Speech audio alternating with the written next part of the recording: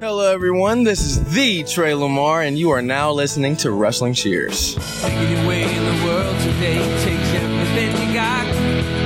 Taking a break from all your worries sure would help a lot. Wouldn't you like to get away? Sometimes you want to go where everybody knows your name, and they're always glad you came. You want to go where you can see that troubles are all the same. You want to go where everybody knows your name. And welcome back to Wrestling Cheers, where everybody knows your name, especially when you're the Suplex Shogun. This is Wrestling Cheers. We'd like to talk about things going on the Northeast Ohio independent wrestling scene. We preview shows, we review shows, and sometimes we even have interviews along the way. This is a special interview with Jackson Stone. That is a part of Black History Month. I am your host, Justin Summers, and Wrestling Cheers is brought to you by the Trending Topics Network and Midwest Territory. Please rate, review, and subscribe your ever listen to this fine podcast, whether it be Apple Podcasts, Google Podcasts, Stitcher, TuneIn, YouTube, Spotify, iHeartRadio, Pandora, or WrestlingCheers.podbean.com. Find us on Facebook, Twitter, and Instagram, Facebook.com/WrestlingCheers, Twitter.com/WrestlingCheers, and Instagram.com/WrestlingCheers. Email, if you so choose, desire, WrestlingCheers@gmail.com. And we have the merch store over at whatamaneuver.net. Like I said, we are here with Jackson Stone. Jackson Stone, how's it doing tonight? Yo, well. Good evening, everybody. Konbanwa to all those out there in Japan and all around the world, everybody. Suplex Shogun's here, chilling out. Appreciate you guys for bringing me on, man. How's the Japanese coming along? Oh, brother. It's actually very well. Genki desu. Very, very well. Need to have you and Lee Moriarty on and have you both talk Japanese to each other and see if you can both understand each other. Yes, we will. Actually, last time I saw Lee, it was at the AIW tryout, the tryouts that they had. I want to say like in April, March. No, dude, that was February. February, yeah, that was February, and we broke out some Japanese to each other. It was good. It was really good. Yeah, because I know you've been working on it. I know he's been working on it, and hopefully you guys get a chance to use it in real life. Over there, but time will tell. Right. Yeah. Honestly, I believe so. All in good faith, and honestly, all in good time. Speaking of that show, AIW's Hey Yo, which was almost 1 year ago. I think it'll be 1 year ago next week, or within about a week and a half, or something around that. But yeah.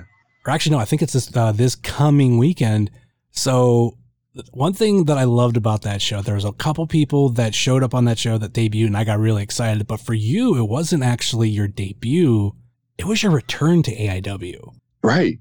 To me, that was so cool because some people had probably forgotten about the one-off appearance that you had back in, I think that was like 2015. You know what? I would like to either say it was, because some may look at it as a return. I did kind of look at it as a debut also, because before then I wasn't Shogun. I was somebody completely different. Yeah. even went by a completely different name. And props up if you can guess that, to whoever can guess it, please. If you message me, I will send you a free shirt. But yeah, that was a Hoss battle. The Hoss. Oh yeah. I was like, yeah, man.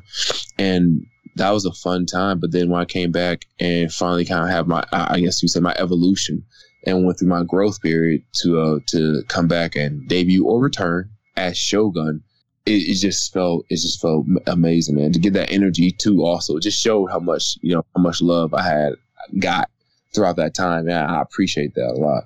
Yeah, it was a packed match.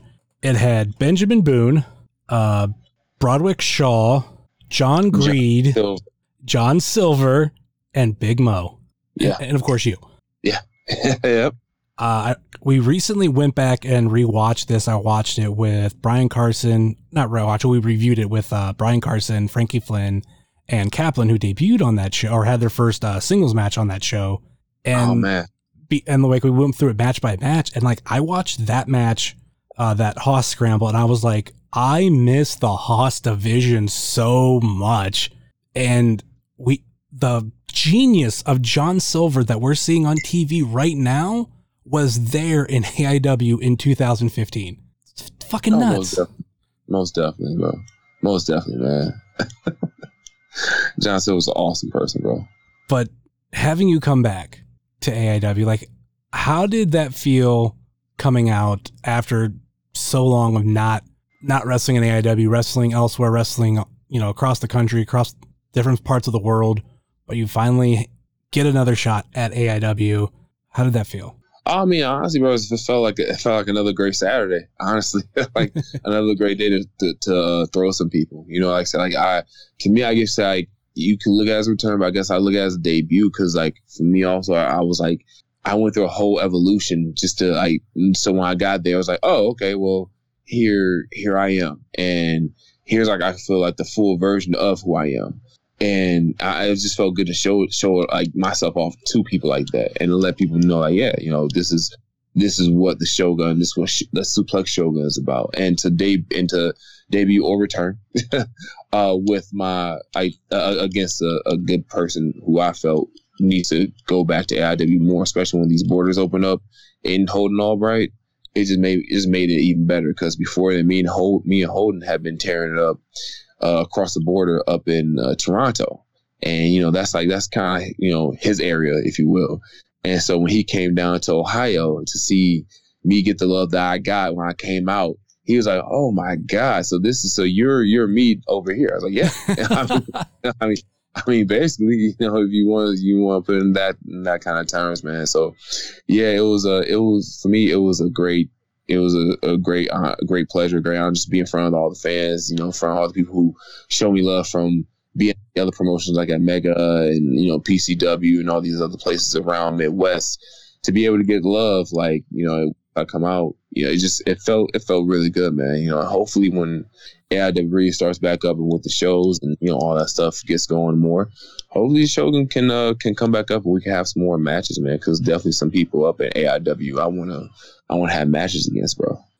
It's going to be interesting to see where AIW is when the world goes back to normal, because, a lot of wrestlers have gotten signed and, or whatever, even, some of the people that were used on that show, like there's one in particular that now works for AEW, and he was a part of the New Talent Initiative, and that was Alan Angels. So there's so much potential. And I know AIW, when they ran the 2 shows during Corona, that they wanted to use a lot more just like local talent, or like, a lot of the Cleveland talent, which 100% fine. I'm wondering where we're going to be with a lot of that, I don't want to say outside talent, but the people outside of the Northeast Ohio area, because, there were people like CPA and VSK from, out there, and like Creative Pro, like, were used a lot. They weren't used on those 2 shows. And there was a lot of people that were used for the New Talent Initiative that weren't used, such as like yourself and AC Mack and a handful of other people. So I'm just curious to see where we land.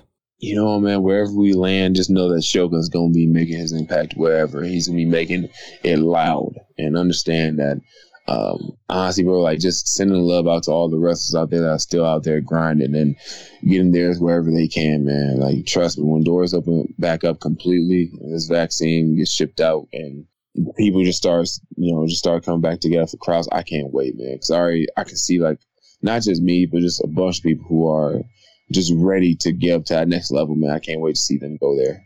Making an impact is quite the word choice for you. You know what it is? It is on the head. That's another cool thing that we did see, that you were a part of Gut Check and you won. Like, yeah, most definitely. I think Impact is really riding under the radar right now. And like, I'm not saying that because I have you on, but it's something that I've like legitimately said to people, especially like, I think the women's division is the caliber to actually rival WWE. And a lot of people I know kind of like, some people will kind of like look down like, oh, it's Impact. I'm like, no, like they have some like really good talent there. It's just, you don't recognize them as talent, but they are really good.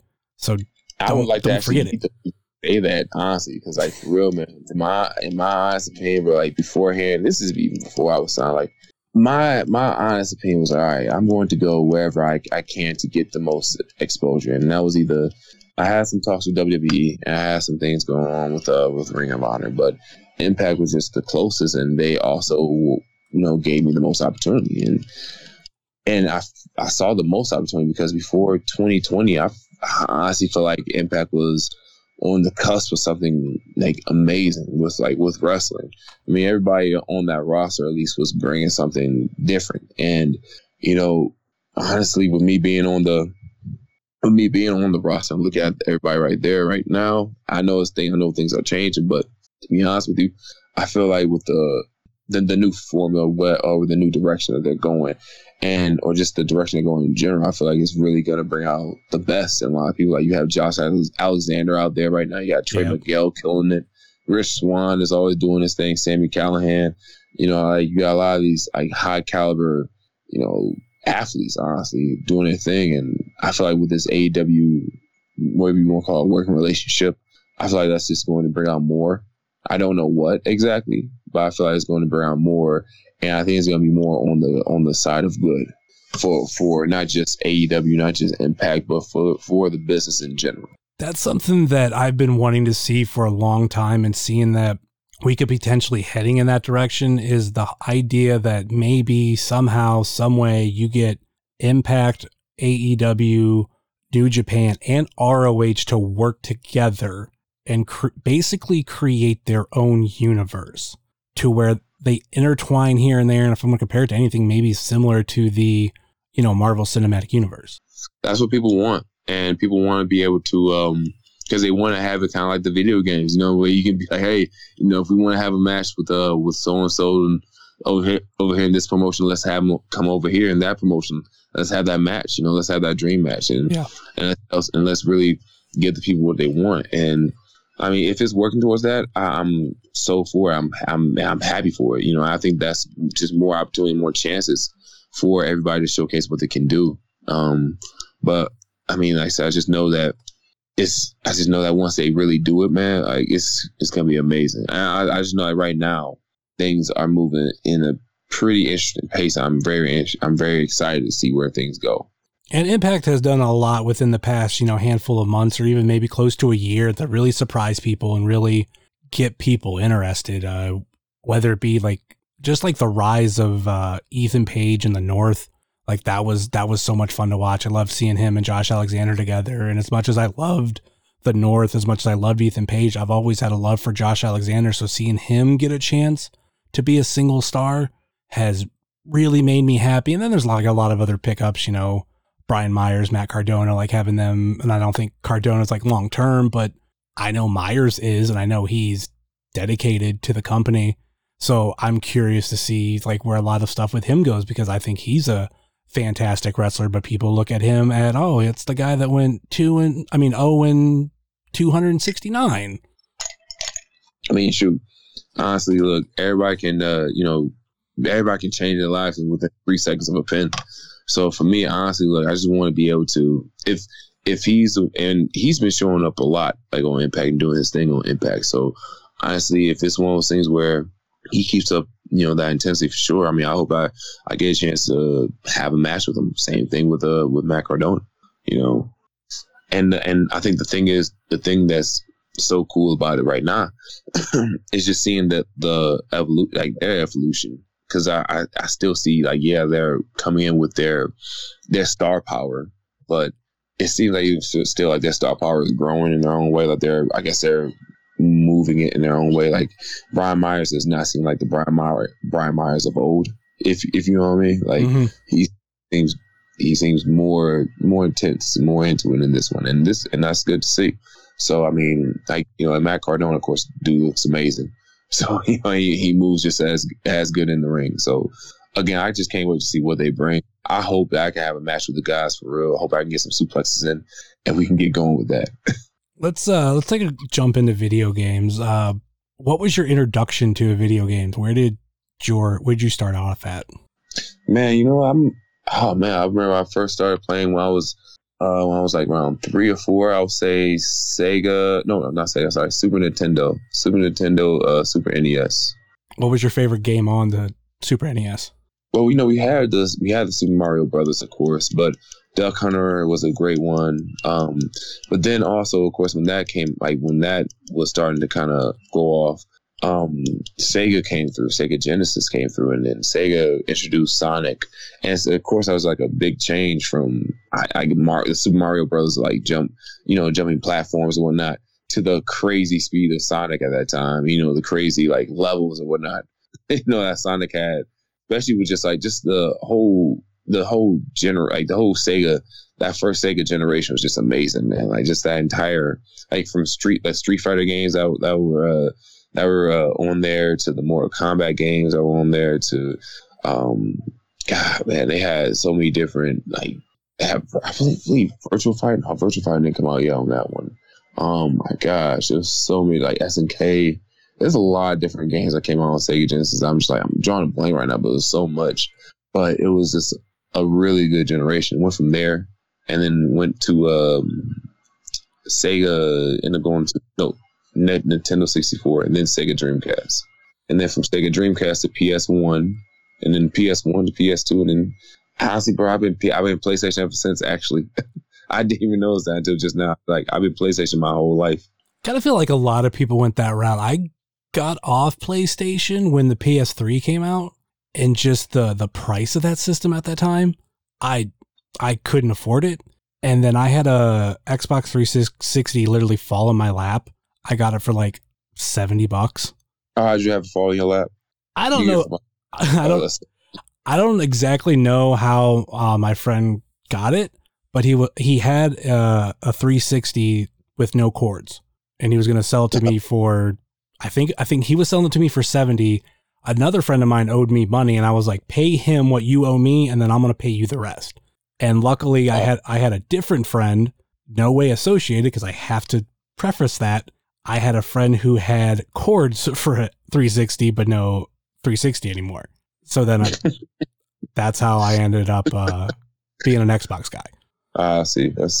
So just by like you said, just by chance, really. Yeah.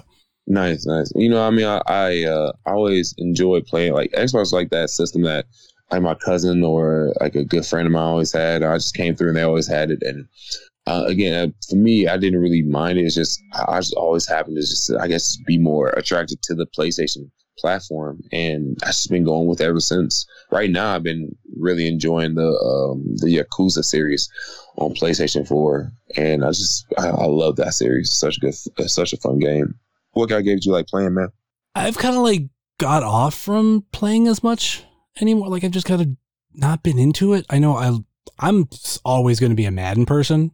Love like sports games and whatnot. Yeah, mainly just Madden. I think I can't get into any other sport. Like I remember when I was a kid, I used to play baseball games on like my computer. Oh, for real? And trying to play baseball games now on a modern system, I'm like, it's not the same that I remember, and it's not as simple as I remember. But I can play, Madden or whatever, and just be all into it. But then I think for me, it kind of depends on the franchise. Like I used to love getting Call of Duty every year, and that was more about the multiplayer than the campaign. Cause I know a lot of people always complain about like, oh, you're paying all the money every year for pretty much the same game. And I'm like, no, I'm still like getting on and playing online with my friends. And like, that's just how we're hanging out. And then there's other franchises like I used to love, which I think I'm behind on at one game, or I'm in the middle of one, and I haven't picked it back up in a while, but not Call of Duty, Gears of War. Love Gears of War. And that was like when I got a 360, one of the first games I got was Gears of War 1. And then like literally within like a month after I got my 360, Gears of War 2 came out. And I just put down 1 and picked up 2.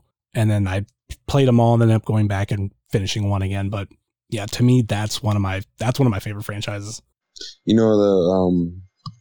I would say right now, like in terms of like actual franchise, like of all time that I can't get enough of, is always gonna be Crash. Like I always love the Crash franchise. I mean, that's PlayStation, but I just in terms of like overall franchises, it's always been Crash. He's always been my favorite, and I would say anything.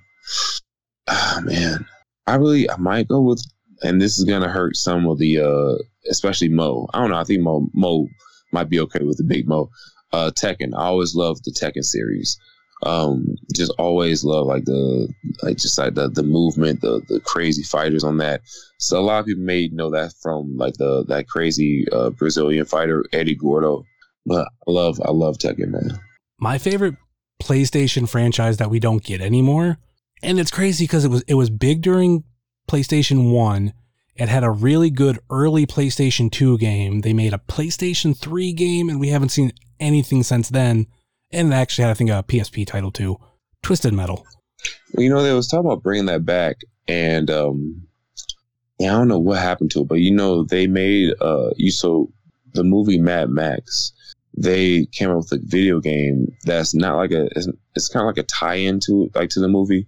It's not an actual like, hey, like this is to the movie, but it's just like small like little tie-in, like offshoot of like, hey, this is in the universe or whatever.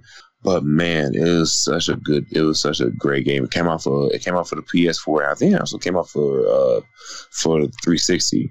But the mechanics in that for driving is exactly like how you would picture a Twisted Metal game right now. So if you were to picture, hey, how would a Twisted Metal game look in today's engine? Just look up Mad Max, and that's exactly how it would be. It's such a great game. Like you have this grappler, this little grappler you can throw onto people's tires and pull off their tires. You have like these missiles that you can launch. You have like spikes on your car for defense. It's a great game. Like people jump into the hood of your car to try to dismantle it. It's a very, very fun game. And also too, while you're driving, because like in that movie, they had like that scene when they were driving to the sandstorm. Mm-hmm. In the game, you can actually drive into the sandstorm and also just get everybody just all fucked up and messed up throughout the drive. And as I said, it's a really good game. But it kind of like reflected that Twisted Metal vibe that you were talking about. Yeah, that almost reminds me of a particular game that people don't like, and that's movie tie-ins. But there's some that I think are really good. And one of my favorites that it was obviously luckily not one of those ones that had to be made like right at the same time a movie was being made. It was an older movie they made into a video game, so they had much more time to play with it. And they also did the kind of similar thing to where you're talking about, where it's in the same universe, but you're not playing as the main characters of the movie. And that was Godfather. Oh yeah, the Godfather. I did play that one. That was pretty cool. I had the first one for PSP, Wii, and 360. The best visually was obviously the 360. And I just used to love that game so much because it's like if you like Grand Theft Auto, you like Saints Row, you like games like that, it's just the same thing with an older twist, but tying into the movie. Like one of the missions is where you have to go into this horse stable and basically cut off the horse's head. They obviously don't show it to you, but you have to put it into the guy who owns the house, his bed, because it ties into the movie when the guy wakes up and his prize winning horse, his head is like right next to him. Yeah. And like that's, yeah. I kind of grew up with movie tie-ins. Like that was my dad's like cheap way of buying video games because he didn't know better. My dad was like almost 40 years older than me. So he would see like, oh, we like the movie Home Alone, so I'm going to buy Home Alone for you on Super Nintendo. Like, all right, we'll go with that then. Hey man, yeah, here, take this. That's funny. Like, I mean, they had other movie tie-ins. I actually kind of like they had the Scarface. They had a Scarface video game that was in PlayStation. That was on, I think it came out on PlayStation 2. Yeah, and it was actually pretty cool. It was actually pretty dope. Like he survived getting shot, and he basically crawled out the back and went from there. Yeah, I remember like it was that, and there was a couple movie tie-ins, man. That was actually pretty decent. Like Enter the Matrix, like when the Matrix had their video games coming out. Yeah, they had some video game tie-ins where you played as like the people of like this other ship, and the whole thing is just trying to deliver the actual message of the Oracle to Morpheus, and that was like, and I think like that was like your tie-in of number 1 and 2. But it was a good game. Like they had like the bullet time. That was when everybody was slowing everything down, and you could do like bullet time shooting. That Scarface game reminds me that I need to revisit that one, because when that game originally came out, I had a PSP. I didn't really have a modern system. So, because that also came actually around the same time as The Godfather.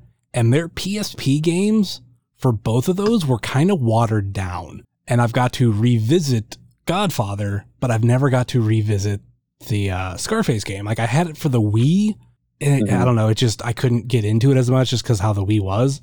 So what I do want to do, because I do have a PS2, I need to rebuy it and play it from beginning, because that's like one of my favorite movies of all time, Scarface. And go ahead, my bad. Go ahead. No, but you just reminded me of something though. Like another good movie tie-in. It had nothing to do with Scarface though, but you talking about movies just remind me of Space Jam. Space Jam actually had a really good basketball game.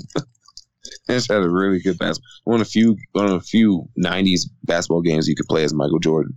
Is that PlayStation era? Mm-hmm. Okay. Yeah, that's PlayStation era, because that was one of the few eras you could actually play as Michael Jordan in the 90s.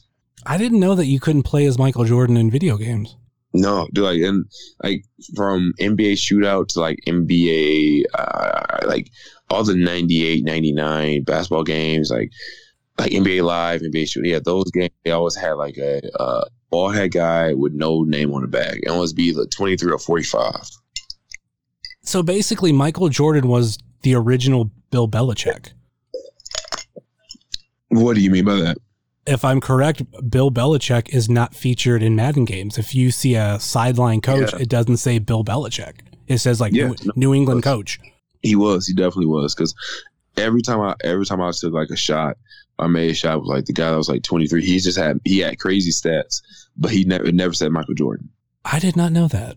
Yeah, but Space Jam was the only one where if you played the game, it said Michael Jordan. Oh, so that means we got to get a good LeBron Space Jam 2 game then. Oh, we're definitely going to get some updated LeBron Space Jam. And it better be Michael Jordan as a likable character. That'd be fun. That'd be so much fun. So yeah, I mean, like, I honestly, like, I love that Space Jam game though. That was fun. Yeah, I don't even remember that game, but that's something I'm gonna have to look up. I mean, granted, I never had a PlayStation 1. One of my best friends did, and I used to always go over to his house to play PlayStation. Like that's where I was introduced to like Twisted Metal, and that was our game forever. But yeah, Space Jam game sounds interesting, sounds fun. But yeah, I didn't know you couldn't play as Michael Jordan in all those games. See, that's why I'm more of a Shaq fan than anything. You say you're more of a Shaq fan? Oh, I love Shaq. Yeah. He's top five for me. Like, who would be your top five, I guess, all time? Shaq number one, hands down. Like, he was the reason why I liked basketball. I gotta put LeBron too, because he helped win my city a championship, and I can't put him. I'm not going to put him above Shaq, but you know what? I'll give him number 2. Were you one of the people that burned his jerseys?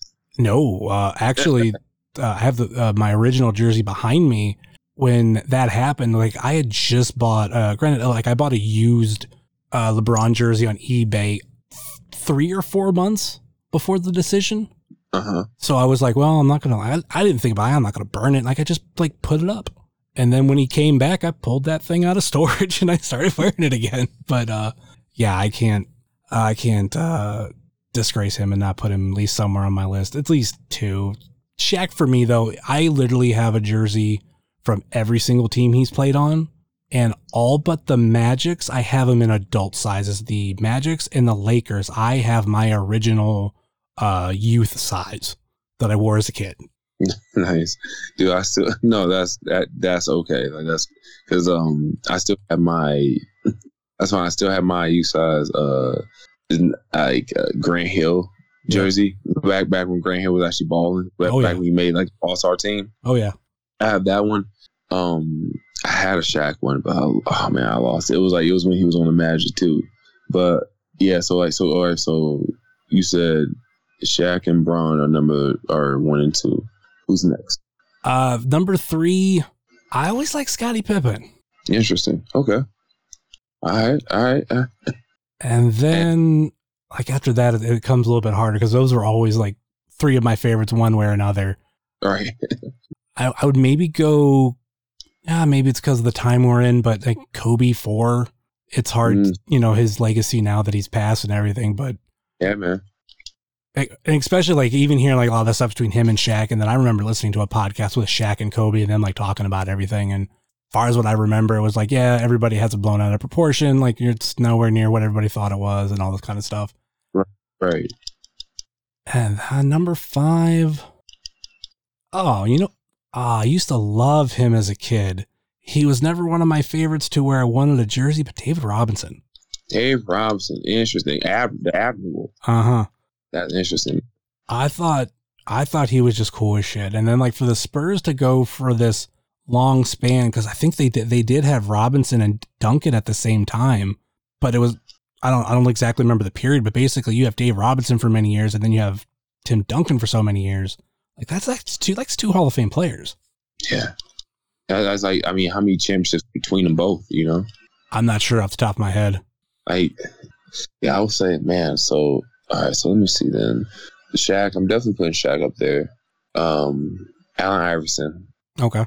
And I go off of the quote that Kobe said: if AI wasn't like, if he wasn't 6'5", if AI was 6'5", we'd be over. It'd be a done game. I'd probably say, yeah, all right. Shaq, AI, Kobe, Mike, and oh man, you know what? I can't hate. I gotta put Ben Wallace. I love Ben Wallace. Okay.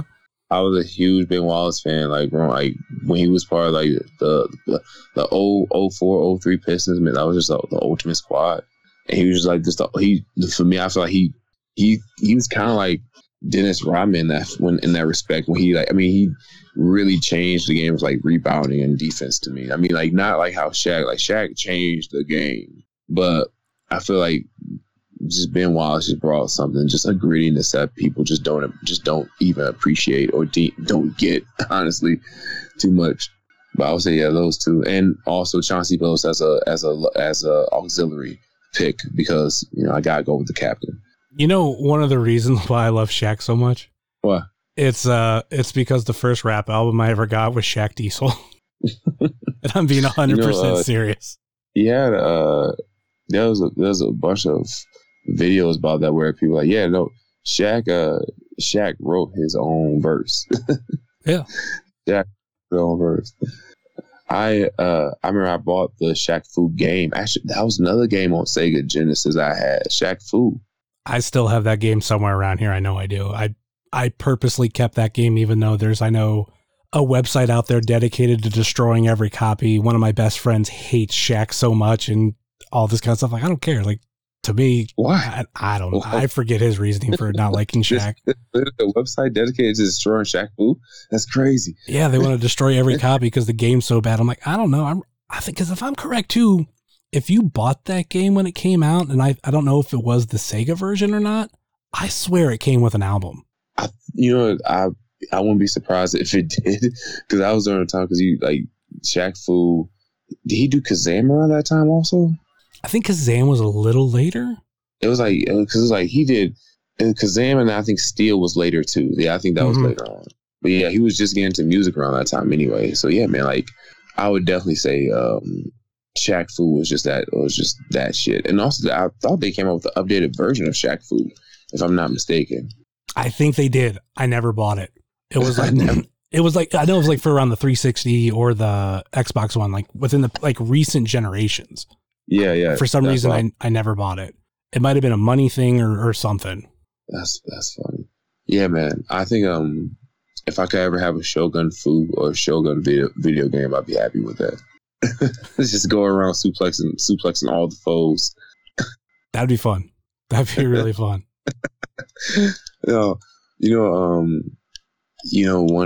One thing about that Shaq Fu game account, about what Shaq, I guess, and just in general, it reminds me of.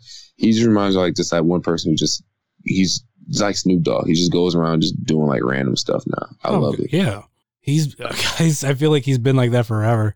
Yeah, like he's just going around just doing random stuff. Like It's just what he had his own before Corona happened. He had his own DJ thing going on. Mm-hmm. I love that, man. I would lie. I got hit up a Shaq concert. I would love to see if he had ever done a rap concert back in the day. He probably did. Because what would the Shaq tour been like? Like it had to be during the off season. It had to be during the off season, man. I mean, it had to be like all the crazy college campuses. It'll only be on college campuses only. I've never even thought about Shaq having a concert till now. Now I'm like mind blown thinking of like 1993 Shaq in Orlando, pulling off like local concerts and everything. Like that'd be great. He has a flat top.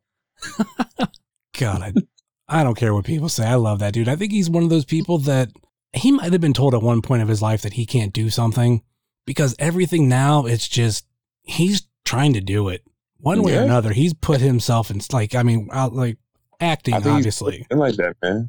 I think he's just always been like that. He's been one of those guys like, you know what? Let me just, if I can do it, why not? Like if it's there. He's very close to probably the number one person I want to meet, celebrity wise, just because of how long I followed his career and all this kind of stuff. And when he came to Cleveland, I was really excited. Like, oh my God, my favorite player is now playing for the Cavaliers. Oh my God, this is going to be great. And I actually got tickets to a game during that season. I think I got it in February.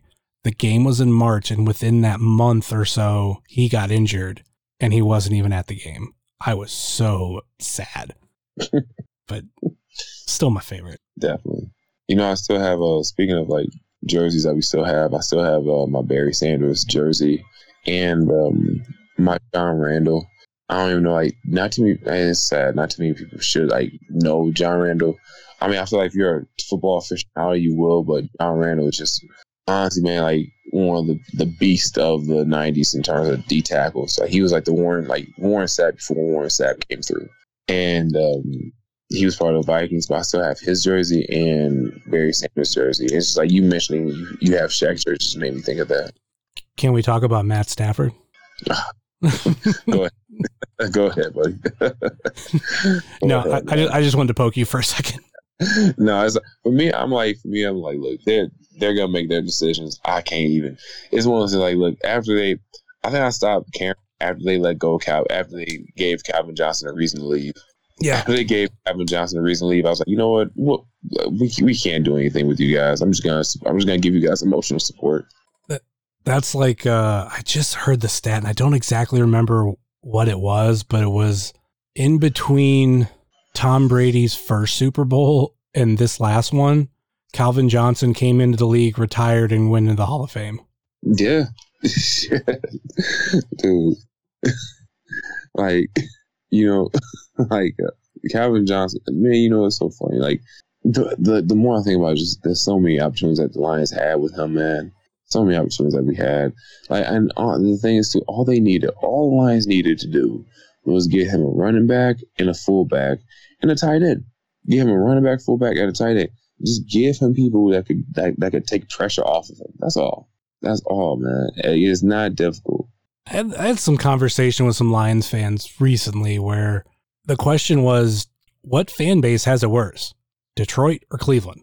I'm gonna say right now it's definitely gonna be Detroit, because at least with Cleveland, because the thing is with Cleveland, you guys had in terms of sports fan base, you guys have the Cleveland Cavaliers that you can fall back on. At least that's still fresh with you guys, But when it comes down to Detroit fans in general, we're suffering right now. Our Red Wings are dry.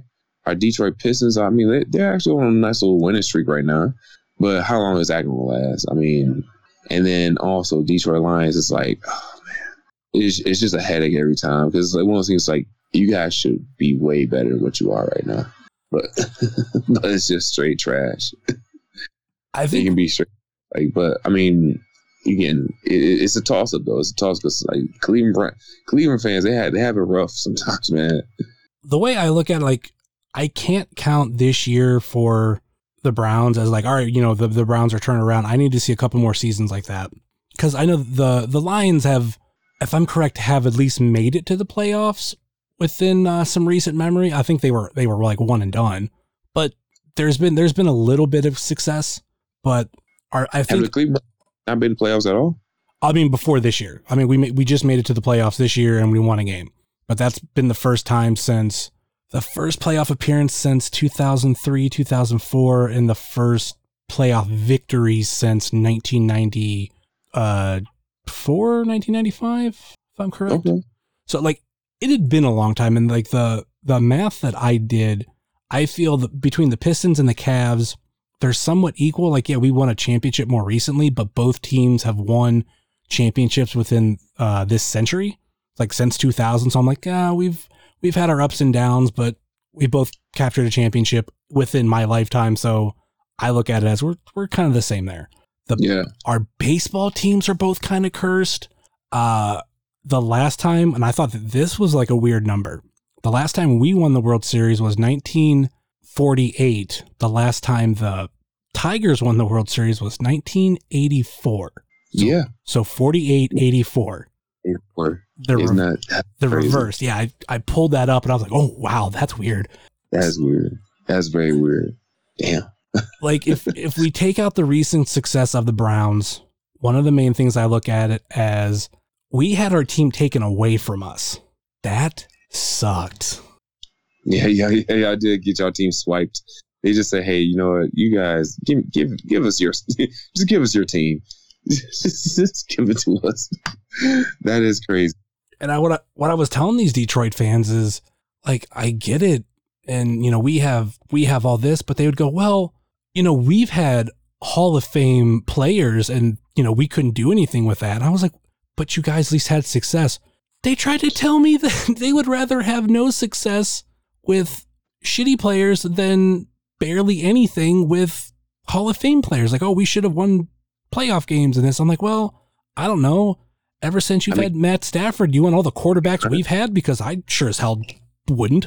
I don't know, man. To be honest with you, that, like, it kind of, in a way, that's kind of like a two-way argument, because I would have loved the Detroit Lions to have won more games for Barry Sanders' sake. For Barry Sanders' sake, like there were a lot of games that the Lions could have won, and because there's like so much like stress just goes on to like Barry Sanders' like own body just to get some yardage, that it would have been nice for them to have paid that off with some wins.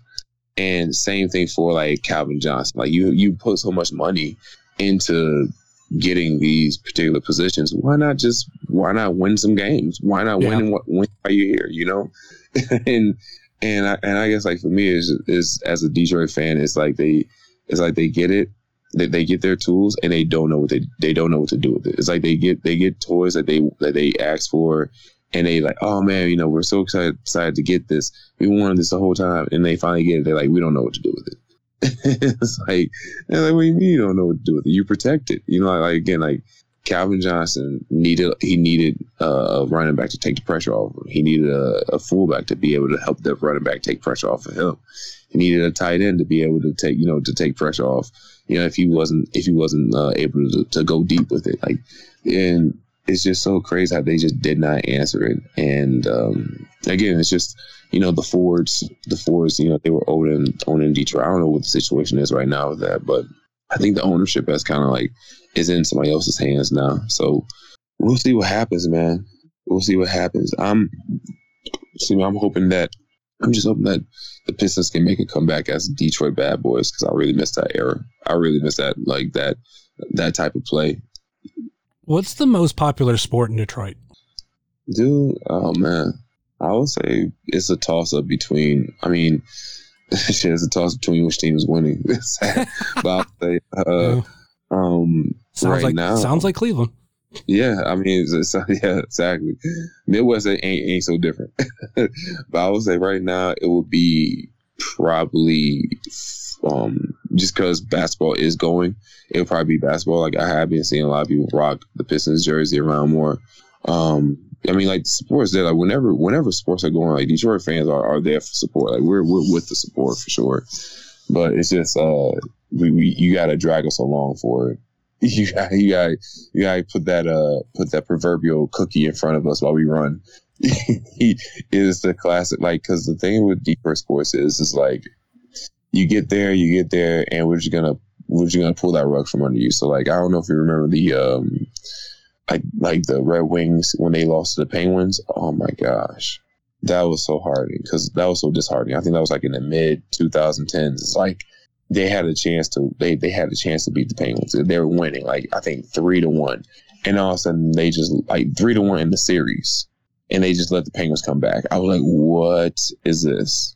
So it's just classic Detroit stuff sometimes, classic Detroit sports, man. But honestly, the thing is, I really hope that they can turn that around. Like, if we can just get back to the ways of Detroit Pistons 04, and then hopefully get some good Lions coaching and players, especially, you know, some more athletic choices for, you know, the skill positions will be better. I mean, when I say that with Cleveland, the most popular team or sport is the one that's winning, yeah. I kind of say that as a joke, because I feel like when it comes to Cleveland, like, our number one sport to me is football. Like, we live in, I would agree with that. Like, that team could be our 0-16 season probably still had decent attendance. Definitely it wasn't the big sellouts, but I mean, there were people going to games because they're kind of like everything you get with tailgating. So I think that's where our heart lies. And granted, this is the area that, you know, the NFL was started at down in Canton. So there is a little bit of the heart of the league and love of football here. So there's that, but there is also the aspect of like, if the team's winning, it's going to feel more popular. Like when the Indians in the 90s were, you know, going to the World Series, it felt like baseball was more popular. Major League is my favorite movie. Oh, I've got to love Major League 1 and 2 are both awesome. League, you know, to be honest with you, I think I don't know. It's kind of a toss up for you guys because a lot of times, like whenever I talk to anybody at Cleveland, they always talk about basketball. But I guess I was more so when LeBron was there. Yeah. So you know, that probably changed. But yeah, man, like it's an interesting sports behavior of the Midwest, because it's like, yeah, wherever team is winning, we're gonna fuck with that team.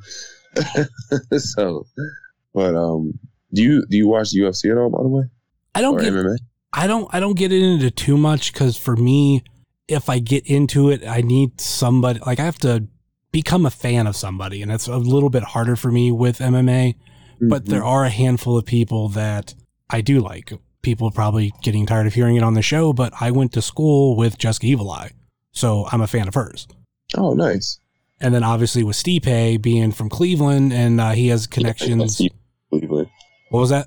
Yeah, no, yeah, Stipe being from Cleveland, that makes sense. Yeah, and I got to meet him a couple times. Like, he's cool as shit. So like, I'm a fan of his, but like outside of that, like I have to find some reason to get invested into a fighter. I just can't go, okay, I'm going to watch random fight and go, I'm going to pick this guy and follow him. That for some reason, that's really difficult for me to do. No, you're fine, man. You're fine.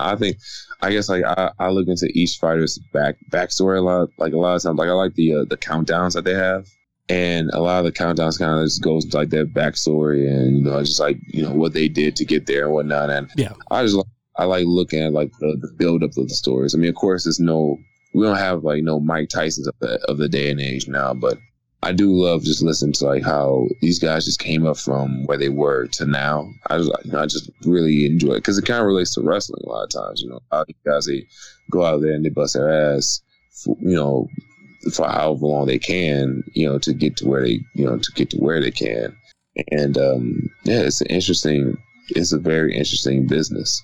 Yeah, I have that little bit of a trouble getting into it, but I think it also comes from, I know a lot of people that went from liking professional wrestling to liking MMA. And part of the reason behind it was like, oh, because I like this because it's real. And I'm like, well, like, I know professional wrestling's, you know, it's scripted, but I'm not going to just jump into this sport because it's legitimate. That's such an interesting statement. My bad to cut you off on that one. No. That statement is always interesting for real. Because like when people say like, oh, wrestling's fake, it's like, have you ever like actually gone into the ring? Have you actually like ran ropes? And it's like, oh, all right. Well, the conversation I always have with those kind of people, and like even not being a wrestler, I'm like, well, yeah, but most of the television shows and movies you like are scripted too, but you like those. Like, that's not really those actors getting in those situations like they're reading from a script, and they're stunt doubles and all this other kind of stuff. Like, but why can't you like professional wrestling the same way? Like, you can say like, I just don't get into it. That's fine, because there's a lot of, TV shows and everything I can't get into. So that's understandable, but at the end of the day, it's all scripted. No, hey man, it's just something to tug at your emotions. That's all, man. Something to get you going, in a way, professional wrestling, and I've heard this said before, and it's 100% true, that it's a lot like a comic book. And even the analogy I heard as a kid, or someone who said when they were a kid, people had the Superman and Batman. He's like, well, I had, Hulk Hogan and Macho Man. And that's kind of how I look at it. Like, I wasn't as big into Batman and Spider-Man growing up. I was big into Bret Hart and Shawn Michaels. Yeah. And like, like we mentioned in the beginning, to me, anime reflects comic books, and comic books reflect wrestling a lot, bro. And to me, I feel like it's just something just to make you feel emotionally charged, or to take you out of a situation, to bring you into like some type of, I guess, imaginative understanding or thought process. Who were some of your favorite comic book characters? Oh man, I mean, other than the Hulk, like, I was always a big Deadpool fan, always a big Spawn fan, big Blade fan. Mainly like I love the X-Men, love the X-Men story. I would say, like, if I would say, okay, so top three, it would definitely be the Hulk, Deadpool, and a third, I'd probably say Wolverine. Probably go Wolverine on that one. Flip side of that, what's your top 3 favorite villains? It's actually funny. That's actually easier. But I'm gonna go with Dr. Doom, Lex Luthor, and even though he's not a villain, he's a villain to a lot of people, Magneto. Okay, yeah. Yeah, Magneto is definitely one of those characters that it's like he's the quote bad guy, but he's not necessarily the bad guy, because I remember watching, I think it was the cartoon, and there was like a moment in like the episode where Professor X and Magneto are like working together. Well, if you look at the actual, the structure of it, the Stan Lee and Jack Kirby, when they made Magneto and Dr. X, they had Malcolm X and Dr. King in mind. So Dr. X is actually supposed to represent Martin Luther King, and Magneto is supposed to represent Malcolm X. And a lot of their teachings, or a lot of like the things that they were like going at, like their methods, were kind of representative of both thought processes. Because like a lot of times, like for Malcolm X, he was like, well, like we're ready to fight back however we have to by any means necessary. But we want peace, but I mean, if you're not going to give us peace, well, we're going to just take our peace. But then Martin Luther King, he was like, of course, the more peaceful route, and of course, the turn the other cheek type of deal. But also, he was, again, he was also like the leader of like the young in a way, and kind of bringing up people to be their own leaders and stuff like that. So I guess I always liked how they had that dynamic of them, and I guess I never really noticed that till really like now, that I really enjoy just that dynamic of Professor X and Magneto together. Are you interested and excited to see the X-Men be thrown into the MCU? Yeah, man. Yeah, with WandaVision, I think that's great to see how everything is going on with that. Like with seeing Pietro coming out, or and then seeing how possibly, I don't know how, but how it might be Magneto might be making a cameo appearance in WandaVision. So that'll be something to look forward to. See, I'm not sure if they're going to go the Magneto route, but the fact that they've introduced Pietro this way, like I figured it was coming. Like somewhere in WandaVision this was happening, but have it happening so soon, or at least like halfway in this series run, blew my mind. And I'm curious to see where we're going. Yeah, I mean, honestly, bro, I thought it was just like a great turn. And I think it's something that's like, I don't know, I just think that if they keep that up, I just think like when they really start getting like Spider-Man into it and stuff like that, I just think it's just going to be just great, bro. Yeah, because where we're going with this like multiverse thing, because this seems to have some multiverse in it, because we know it's going to go into the Doctor Strange movie. Spider-Man, the next one, it's going to have a huge multiverse aspect to it. So, God, where everything's lining up is just a big question. And it's really crazy to see how the MCU has evolved, like going back to Iron Man 1 and Incredible Hulk. When those came out, and like those were the only MCU movies, and like the fact that both of them had these end credit scenes that tied them together, I remember that being such huge hype. But then the question was like, all right, how are they going to pull this off? And then slowly but surely, every year they've released movies to show you how it could work, leading up to, obviously, to the Avengers, and which was just going that length from Iron Man 2, Thor, and Captain America, took that idea and just took it to a magnificent spot where we couldn't think it could go with a universe. Then they're like, all right, now watch. At the end of this movie, we're going to tease a villain, and we're going to spend the next like 5 years building him. No, actually, no, like 6-7 years building him. And boom, like everything with Thanos and all the universe that they built with it. It's crazy because I feel like ever since those Iron Man Hulk movies, they've gotten just a little bigger and then a little bigger and a little bigger. And then when you look back, you're like, wow, this has gotten so huge by just adding so many wrinkles here and there.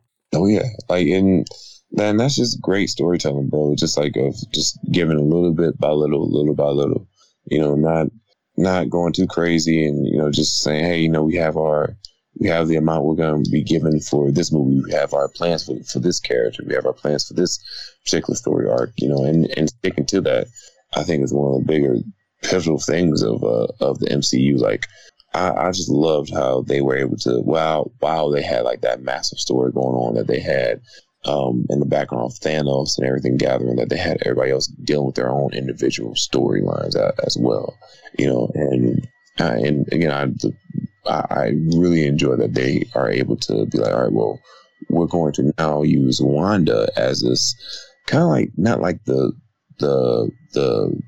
big bad of the series, but the bad of the series, of this particular season of WandaVision. You know, she may not be the big bad overall, but she is going to be a big cause for, I feel, the future big bad. Like, I feel like she could be the reason why a lot of people I feel like she could be the reason why a lot of movies might come into existence or might not, you know, be in existence. Because, you know, like there was that comic book where she essentially wiped out half of the mutant population.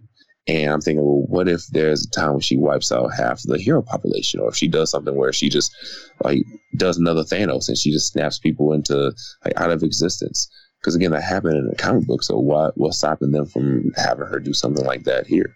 Just in a different way. You know, it doesn't have to be like Thanos, but it could be something of a similar nature. Like, it could be completely reconstructing a universe, because we already see now that she can, you know, and I'm telling you, but I just love storytelling. Like, from the get of WandaVision, like from that black and white episode to now, I just love how they're constructing everything, because like everything they're doing is just for a reason, you know, like, you know, how we had in that first episode that woman telling her husband to stop it, and he was choking repeatedly, you know. I just love that. Like, or like when Dottie breaks out of Wanda's spell for a second to ask who is she, and she brings it back, you know. Like, I just, all that stuff, bro. Like, just the Agent Romanon, just how they present her. I'm excited for this entire thing. If they bring in Stephen Strange and we get Mephisto or Nightmare for this whole, at the end of this, I'm gonna lose my shit. I think Mephisto's the one that I keep hearing could potentially be the actual big bad, because what I think this is going to be is very similar to, I don't want to say very similar, actually, just a little bit like Iron Man 3. Like, the Mandarin was the bad guy, but when you come to find out, like, the one you saw wasn't the exact bad guy. It was someone else pulling the string. Like, I'm not saying Wanda is, is just an actor in all this. There's somebody else kind of making her do this. So it looks like, oh my God, Wanda's the bad guy, but it's no, someone else is making her do this and Wanda doesn't know it. I think then that's the thing though. I feel like they're making it to be like she's like they're making it like she is the bad guy, but yeah, like she's not the big bad. It's just more so she's just losing control. But like I feel like the person that's really like the person that's wanting her to lose control is either like a Nightmare or Mephisto, because they mentioned Nightmare like a couple of times in the series. Yeah, and I just wonder like if they drop in all this Mephisto line, all these Nightmare lines. I just wonder, like, are they going to actually bring him in? And if they do, are they using them as like the catalyst to break Wanda? Because all Wanda is just one bad day away. Like, what if like one of her kids die and she just goes apeshit and just reconstructs the entire like half of the world? Well, that's like with the character to Agnes. I was just about to. I think up until this past episode, I think she's I forget her name off the top of my head, but the one witch character in the comic, Agatha. Yeah, Agatha. Because there's been a lot of imagery with Agnes that relates to Agatha. So why wouldn't she be? But with this last episode, they make it seem like she's actually a victim. Yeah, like so. I don't know. And also I think with her, like they never identified her real identity in an earlier episode where they found out like everybody else, but she was one of two that they didn't. Well, see, a part of me thinks like, I kind of feel like that's kind of like a swerve also, because I feel like they are like playing it up to say, hey, here's Agnes, and she's making comments of like Ralph and all that stuff. But I'm thinking like maybe she's not as powerful as what we think. But I think she's as important as what we think. You know what I'm saying? Like she's not as powerful, but she's important because there's a bunch of different references to her wearing her jewelry to her mentioning, again, she mentions Ralph. Like why she mentions her husband, and when she mentions her husband, it's always like a nighttime-esque reference. Like, you know what I'm saying? Like he only comes out at night, or or we always have our nighttime meal. Like, okay, so obviously this is like a reference to like a dark type figure. So it could be Nightmare, it could be like a Mephisto type of character. And like I said, I just love the fact that she's able to, like that one line when she was like, hey, you want me to take it back from the top? Like, how do you know, how did you break out of that? I remember she was like in that 90s episode when she came out in her workouts and her workout clothes, and she was like, hey, you want me to take it from the top? And it was like, what do you mean? And like, how would she know that? How would she know to do that? So for me, honestly, like, I guess like even though I'm doing all this speculating, at the same time, bro, I'm kind of like just riding it. I'm kind of like just, all right, I'm enjoying it because I just love like the craziness of the story. I mean, it's because we haven't had an MCU movie in like a year and a half. So like it's our first reason to dive back in and like piece things together. Cause that's how I always was during MCU movies. I was piecing everything together, trying to figure out where things were going. Like, for example, I remember when they thought this was a way to decipher where all the Infinity Stones were. They thought like every letter stood for Thanos, but the problem was one of the letters didn't fit. And that was wherever the Soul Stone actually was, didn't fit. Like the T was supposed to be for Tesseract. The H was for, which one was the H? The A was Ether. I think it was, I know you. They kept on. H was the one we didn't find out. That's why I couldn't think of it. Yeah. A was Ether.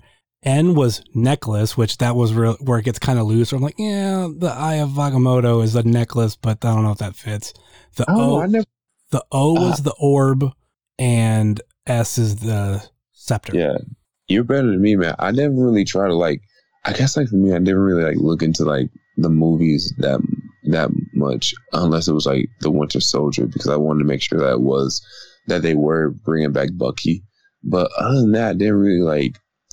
A lot of stuff that I was kind of like, all right, well, I feel like they might be going in that direction. All right, I'm gonna roll with it then.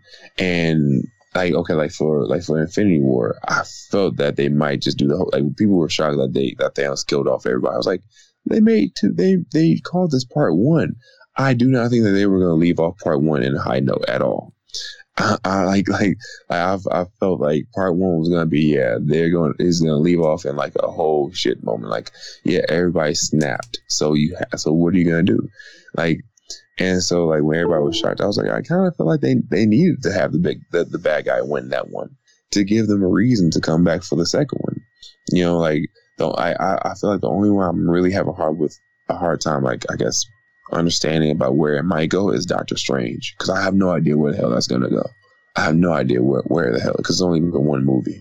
When Infinity War came out and we got in the middle of that movie, there's one moment that I pretty much figured out what was going to happen. Should say I kind of foreshadowed it really early on, and that was the fact that Thanos was going to sacrifice Gamora. I knew you had to sacrifice a soul for the Soul Stone. That was kind of a thing that they dragged from the comic books. I knew that's kind of where they were going to have to go. And Thanos didn't have many lines before Infinity War, but one of his bigger lines in Guardians of the Galaxy, he called Gamora his favorite daughter. So when they said in the movie, like, you have to sacrifice someone you love. Oh, yeah. Immediately, I saw what was coming. And I've said this a million times before, but I still love it. Like, when Gamora's laughing, I was like, what are you laughing at, bitch? You dead. I honestly, like, I was enjoying the fact that they went with it on her and Black Widow. Like, they were able to really be like, all right, screw it, we're going to pull the trigger on this, and that they gave it a full reset on Gamora. I'm just wondering how they're gonna do this Black Widow movie, like, actually, because that Black Widow movie has been up in the air for a while. So I'm like wondering, how are they gonna shoot this what is gonna happen with this Black Widow movie? Well, the Black Widow movie is supposed to be a prequel. Yeah, and but it's supposed to be it's supposed to be a prequel, but it's supposed to help. It's supposed to be a bridge to the next phase. They said it's supposed to be like a bridge to the next phase. And I'm wondering, like, well, how are they gonna? How? Like, what are you gonna do? What? Like, she already died. So what are they gonna bring Romanoff back? Like, what's gonna happen? Like, I have so many questions, because it's like they're hyping it up as if it's like it's going to tell you more about what's going to happen in the next coming future. And they might have it might have some Galactus stuff in there. It might have some oh my gosh, Kane the Conqueror. It might have like a reference to Kane the Conqueror, because I hear he's supposed to be the next big bad that they're supposed to have, where Kane is like going around messing with different timelines. It's so many different possibilities that they can do with this. I'm just wondering how they're going to end this Black Widow movie, because again, they're hyping it up as if like, hey, we need to put out this movie because it's really going to bridge the gap to the next phase. Yeah, they've really had to restructure it a little bit. Like, granted, like, I think that's still supposed to be the first movie coming out, but now we're getting WandaVision and Falcon and the Winter Soldier. Well, we're getting those as like series, but I mean, like, just like as movies, I just wonder, like, what are they gonna do as like for that movie? Because they were like supposed to hype it up. I just feel like, just how are they gonna again, because as a prequel, it's hard to market off prequels, bro. Because like, when you get a prequel, you're now presenting a story that everybody already knows what's gonna happen. So what are you gonna present in this prequel that we don't know that's gonna happen?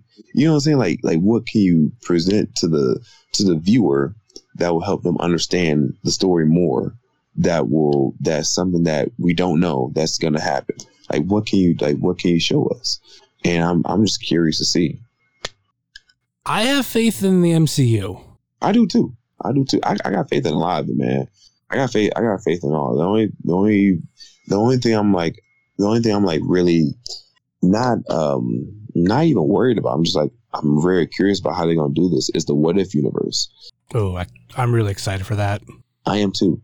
I'm just wondering, like, how are they gonna film all that? Like, how are they gonna do, like, what if Captain America got the Venom symbiote? You know what I'm saying? Like that kind of thing. If I'm correct, the What If episodes are going to be animated. Oh, they're going to be animated? Nice. Yeah, that's what I got from it. It's like, instead of like having to go and like film all these what if scenarios, they can just, put some sort of animation to it and be able to crank out a lot more episodes, and especially everything, you know, that happened with COVID, depending on when those episodes were written, that was going to make it a whole lot easier to do because at least the voice acting could be done at home.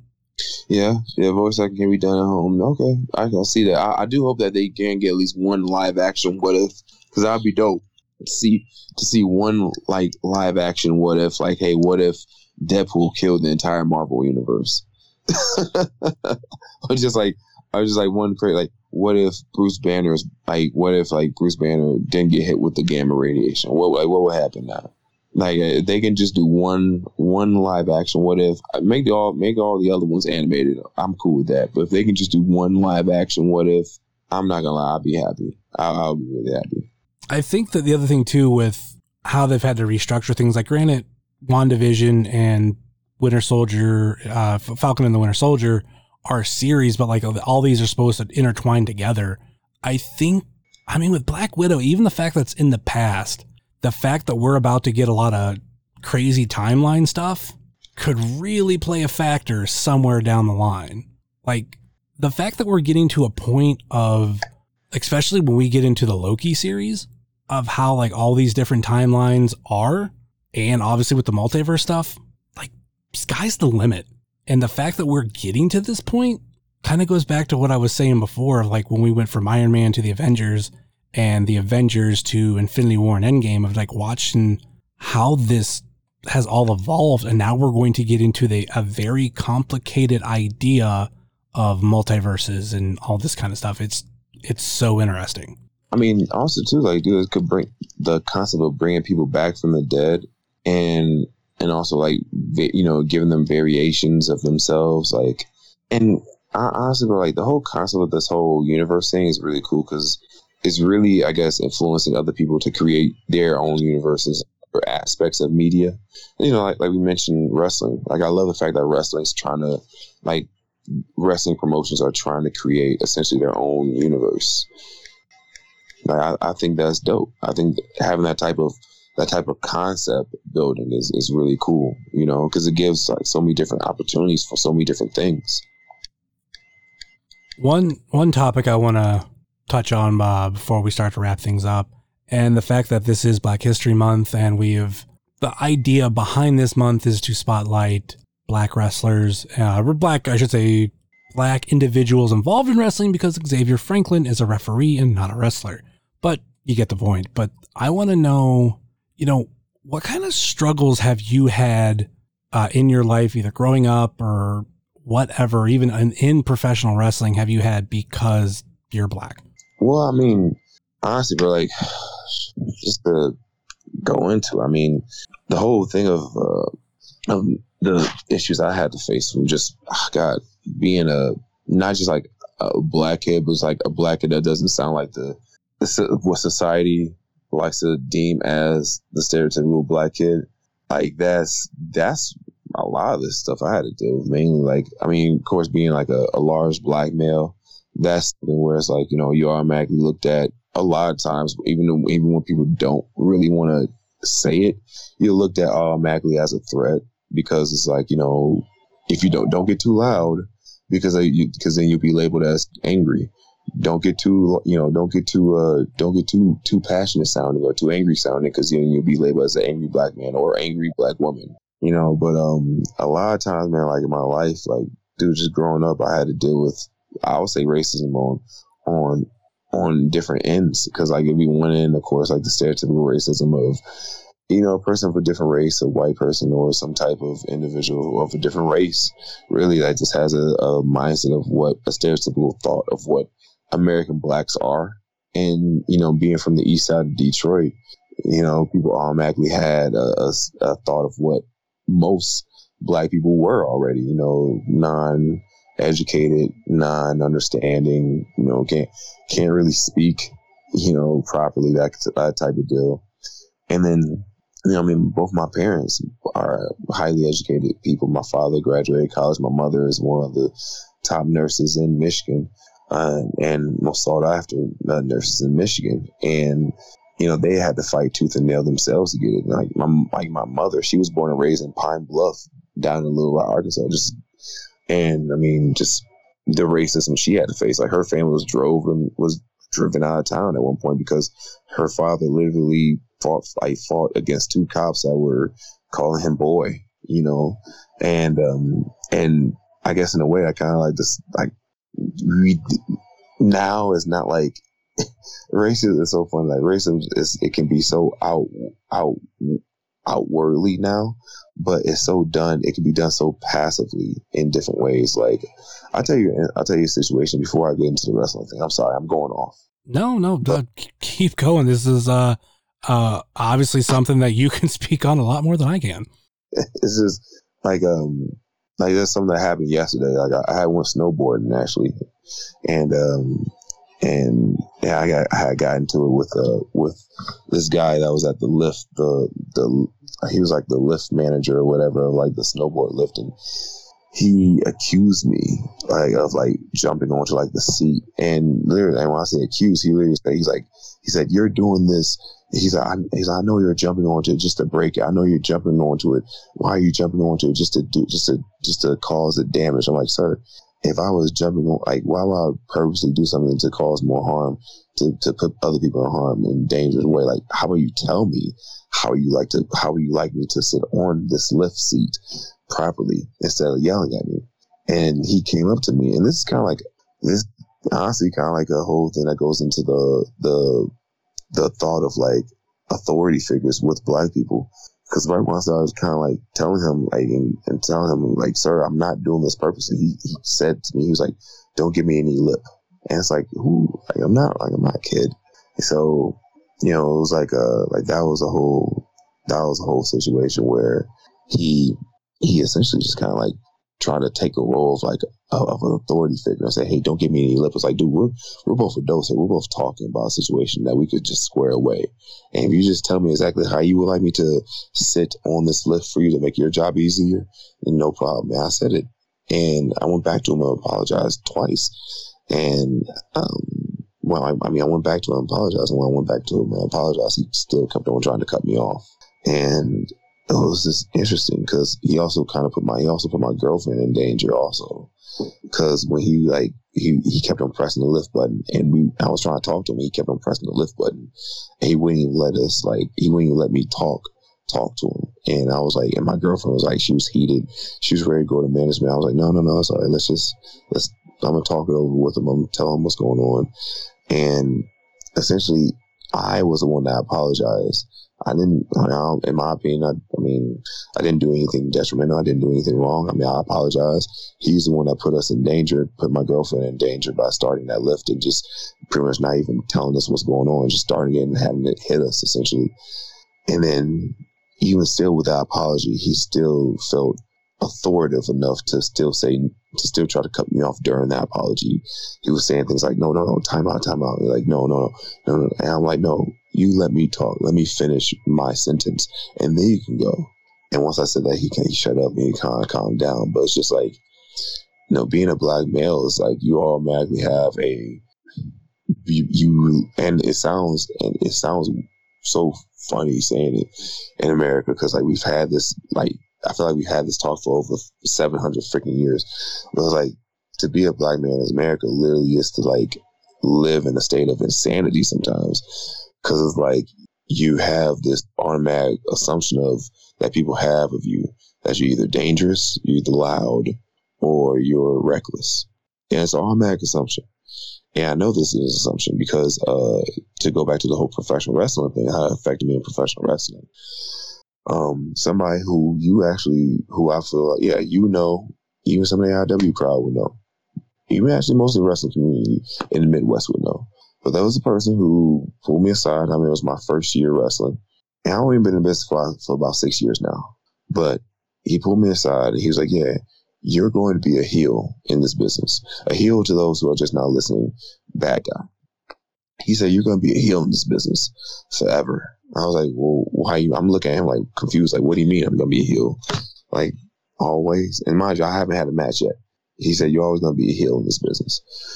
And he said, because you're big and black. That's why. And it was no joke.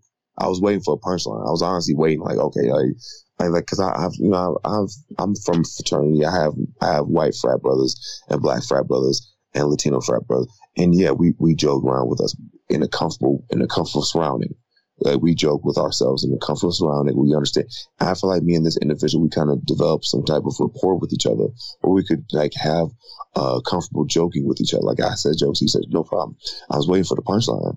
Nothing was said, and they were just like, yeah, you're gonna be a heel in this business forever because you're big and black, and that's all they see. And that took me back, like so much. Like that took me back through like so many different like thoughts that I have. Like, wow, is this really what I'm experiencing right now? Like this is like they really only see me like this. Like this is the only thing people see me as right now. Okay. And so basically, I kind of like, I guess in a way that influenced me even more to be as different and as myself as possible. That's why being Shogun is so important to me, you know, like, cause, you know, when I step out there, you don't see some angry black man, you know, you see a individual who's ready to compete, an individual who's ready to suplex the fuck out of whoever is competing against him, because he has an ultimate goal of proving himself to be the best through hard work and determination. But it's just interesting that because, you know, the color of my skin is automatically assumed that, you know, hey, you're going to be at this tier. That's the most that you're going to get. That's the most that you can achieve. And so then, you know, my trainer and Brain X and then James West, you know, they said, no, we're going to make sure that you are the most sought after face in the business. And they worked hard for that. They booked me. They put me in situations to get there, and they gave me the tools and the knowledge to get there, and they believed in me. And I can't thank them enough for that, because apparently, according to the other person, if I went to any other place, I probably would just been a heel my entire time, you know? And, I mean, there's plenty of situations, bro, in the business that happen like that. Like, the funniest thing is, like, being a wrestler is like, you know, a superhero to a lot of people. You know, we're literally superheroes. And so it's, you know, I'm welcoming, I'm loving and open to anybody and everybody. During the heat of the elections, like the second set of elections, I'm sorry, no, not second set, the first set, because it's during the whole Hillary, the emails. But during that whole thing, you know, Make America Great hats were everywhere. We were, me and my crew, we were up north in northern Michigan, Kalkaska, Michigan. I love the people there. I love the fans there. There were some particular fans out there, though, that had Make America Great, Make America Great Again hats. And they were rocking them hard. And, you know, they had a couple kids with them.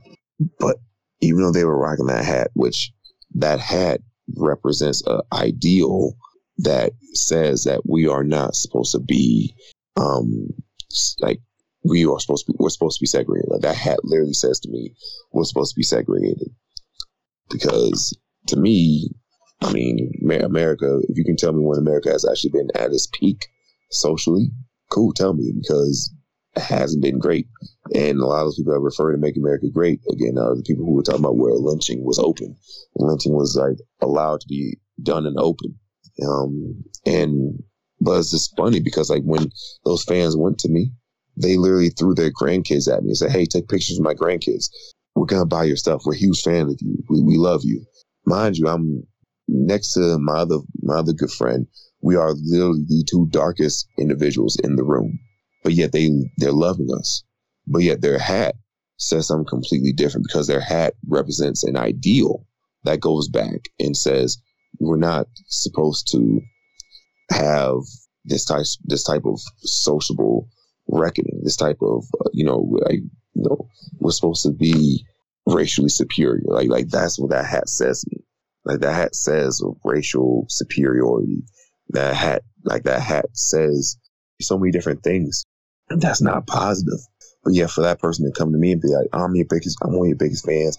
Here's my grandkid, take a picture with them. We'll buy your stuff. It's just so interesting, you know? But, yeah, man, to be black in America, and I always go by the James Baldwin quote, it's just, just to stay in a certain state of sanity, because you're constantly going against common sense, and it's weird. It's very weird. And I mean, even now, like, I celebrate the Japanese and Asian arts because it's helped me really discipline myself and sculpture me. But it's so weird because, like, people will see, well, you're a black shogun. Like, no, I'm celebrating this art. Like, yeah, I'm black, but also it's one of those things where it's like, I mean, Wu-Tang Clan, they were black, they were celebrating the art form because they, it's something that also brought them together. If you learn about the story of that, they love the story of the Shaolin and the Wu-Tang Clan in the actual movie, and the Wu-Tang Clan had this illest sword technique, and they were brought together by kinship and brotherhood. And it's like, we as black people, we can celebrate that as well. But then it's just interesting, man, because like dealing with that and also dealing with like the other racist aspect of, well, you're not black enough. I've literally been told that, like, you're not black enough to do this. I've been told that by black people, and that shit will hurt where, you would hear from your other people, like, damn, like, I hear it from white people. Like, that sucks hearing it from white people because, like, who the hell are you to tell a person who you're not even part of this race? How are you going to say you're not good enough to be part of that race? It's crazy to hear from black people, and, I guess I shrug it off, but to be honest with you, it's one of those things that it does stick with you every now and then, but that's where the terms alternative, you'll hear terms like alternative blacks. That just means that they're the black kid that is open to white culture, or what you would hear, like they probably listen to Blink-182 or like listen to like some kind of rock shit or whatever. Like, that terminology is so interesting. It's so interestingly like used, and it's just used to describe a black person's likes that's also in white culture, if you know what I mean. But I'm going off, bro. I'm going off on tangents. I'm sorry. I'm just like, I'm trying to give the real answer on, like, on that whole thing. But yeah, I mean, like, this is the purpose of having these episodes and having these conversations. Like, I know if everybody listened last week, we didn't really get into it with Xavier, only because he told me before we started he didn't really have anything. But to have this kind of conversation, and like, it's a time for you to open up, and it's not something that gets talked about on every single podcast. And the year that we've had over the past year, going back to everything with Black Lives Matter, which I know Black Lives Matter has been around for a long time, but, or at least, a handful of years, but it was before 2020. But last year it took center stage in a lot of the things that were going on in this country. And it's something that it's like a reminder. I wanted to label this month, Black Wrestlers Matter, but the fact that I know there is the company out there, Black Wrestlers Matter, I did not want to take that away from them. And I think, this is like a perfect time, not even just this month, but just this in general, is to spotlight any type of different wrestler out there. Like, not even just, people of color. I love the idea that what we were supposed to have last year during the collective, even though we did, I think we ended up getting both of them, but we had For the Culture, which spotlighted people of color. And then we had, Effie's show, which spotlighted people that didn't necessarily follow, straight cis guidelines. And to me, I was like, this is great. We're spotlighting people who are different. Let's do this, because it lets people be comfortable in their own skin, like people that follow LGBTQ and all that kind of stuff. And then you have For the Culture. And to me, I don't know firsthand, but there's definitely oppression probably within the industry, but definitely in wrestlers' lives.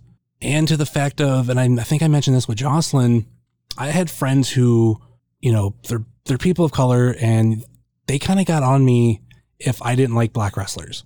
And they didn't necessarily say it, but they kind of implied like, oh, you must be racist because like, oh, we like all these black wrestlers. But there was some that I just couldn't get behind. So I kind of like questioned myself. But then I looked at the independent scene. I'm like, no, I love all these guys. I love PB Smooth. I love Jackson Stone. I love Jocelyn Navarro. I love AJ Gray. I love Trey Lamar. I love O'Shea Edwards. I'm like, no, it's just those companies. Like, if maybe when some of those wrestlers get there, I just get disconnected. But the people that I see all the time, I love these people.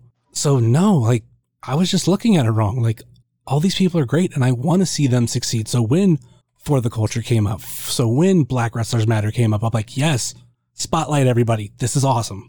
Definitely, man. And I mean, I think the biggest thing is wanting to see variation and wanting to see people break that glass ceiling that they have, and being able to break that glass ceiling. You know, like we don't want people to feel like they have to be confined to a certain type of persona or characteristic. You know, like we always say wrestling is for everybody, and when it comes down to Black people, like I really want, if a Black person is coming into the business, I want them to feel open and welcome to the business, to where they can present it.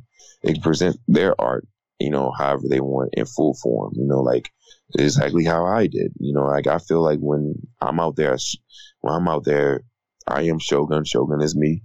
People feel that energy, you know, and I want that Black person that's coming into the business, whether they are a wrestler or they take the route that Xavier does and they go the route of a ref, or even go into doing backstage work.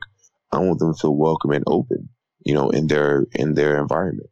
Jocelyn described it as every time you get a locker room, either more than, you know, 2 Black wrestlers in it, that it's kind of like a family reunion and a lot of you just click. Yeah. I was going to say, how do you feel about that? Like, agree? I mean, it's kind of like it's like that joke. You ever see? Are you a fan of Dave Chappelle? I never got really into him, sadly. All right, there's a joke that he had. I will say, like, there's a joke that he had that when he was talking about being on the plane, and he was like, yeah, there was this African dude on the other side of the plane while my plane was getting taken hostage, and all we did, it was an African dude. We were only 2 Black dudes on the plane. We just looked at each other and we just shook our heads. And he gave me a thumbs up. And I shook my head. And we knew the situation. And we knew in that situation, we had each other's backs. That's exactly how it is. Like, no matter what, in that situation, we had to have each other's backs. Because, I guess, not trying to get deep into it, but it kind of goes into, I guess, this kind of how I look into it.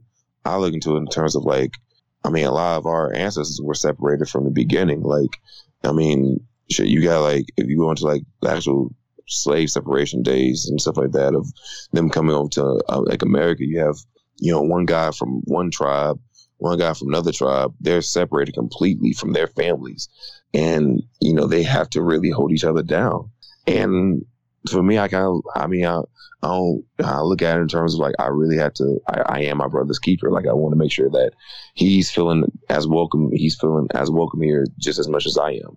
And I'll go out my way to make sure he is, you know, and not just in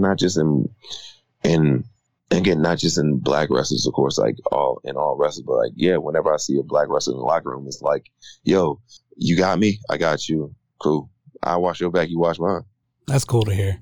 Because ultimately it's kind of like we both sacrificed something to get here. We don't know, again, we both sacrificed something and endured something to get here.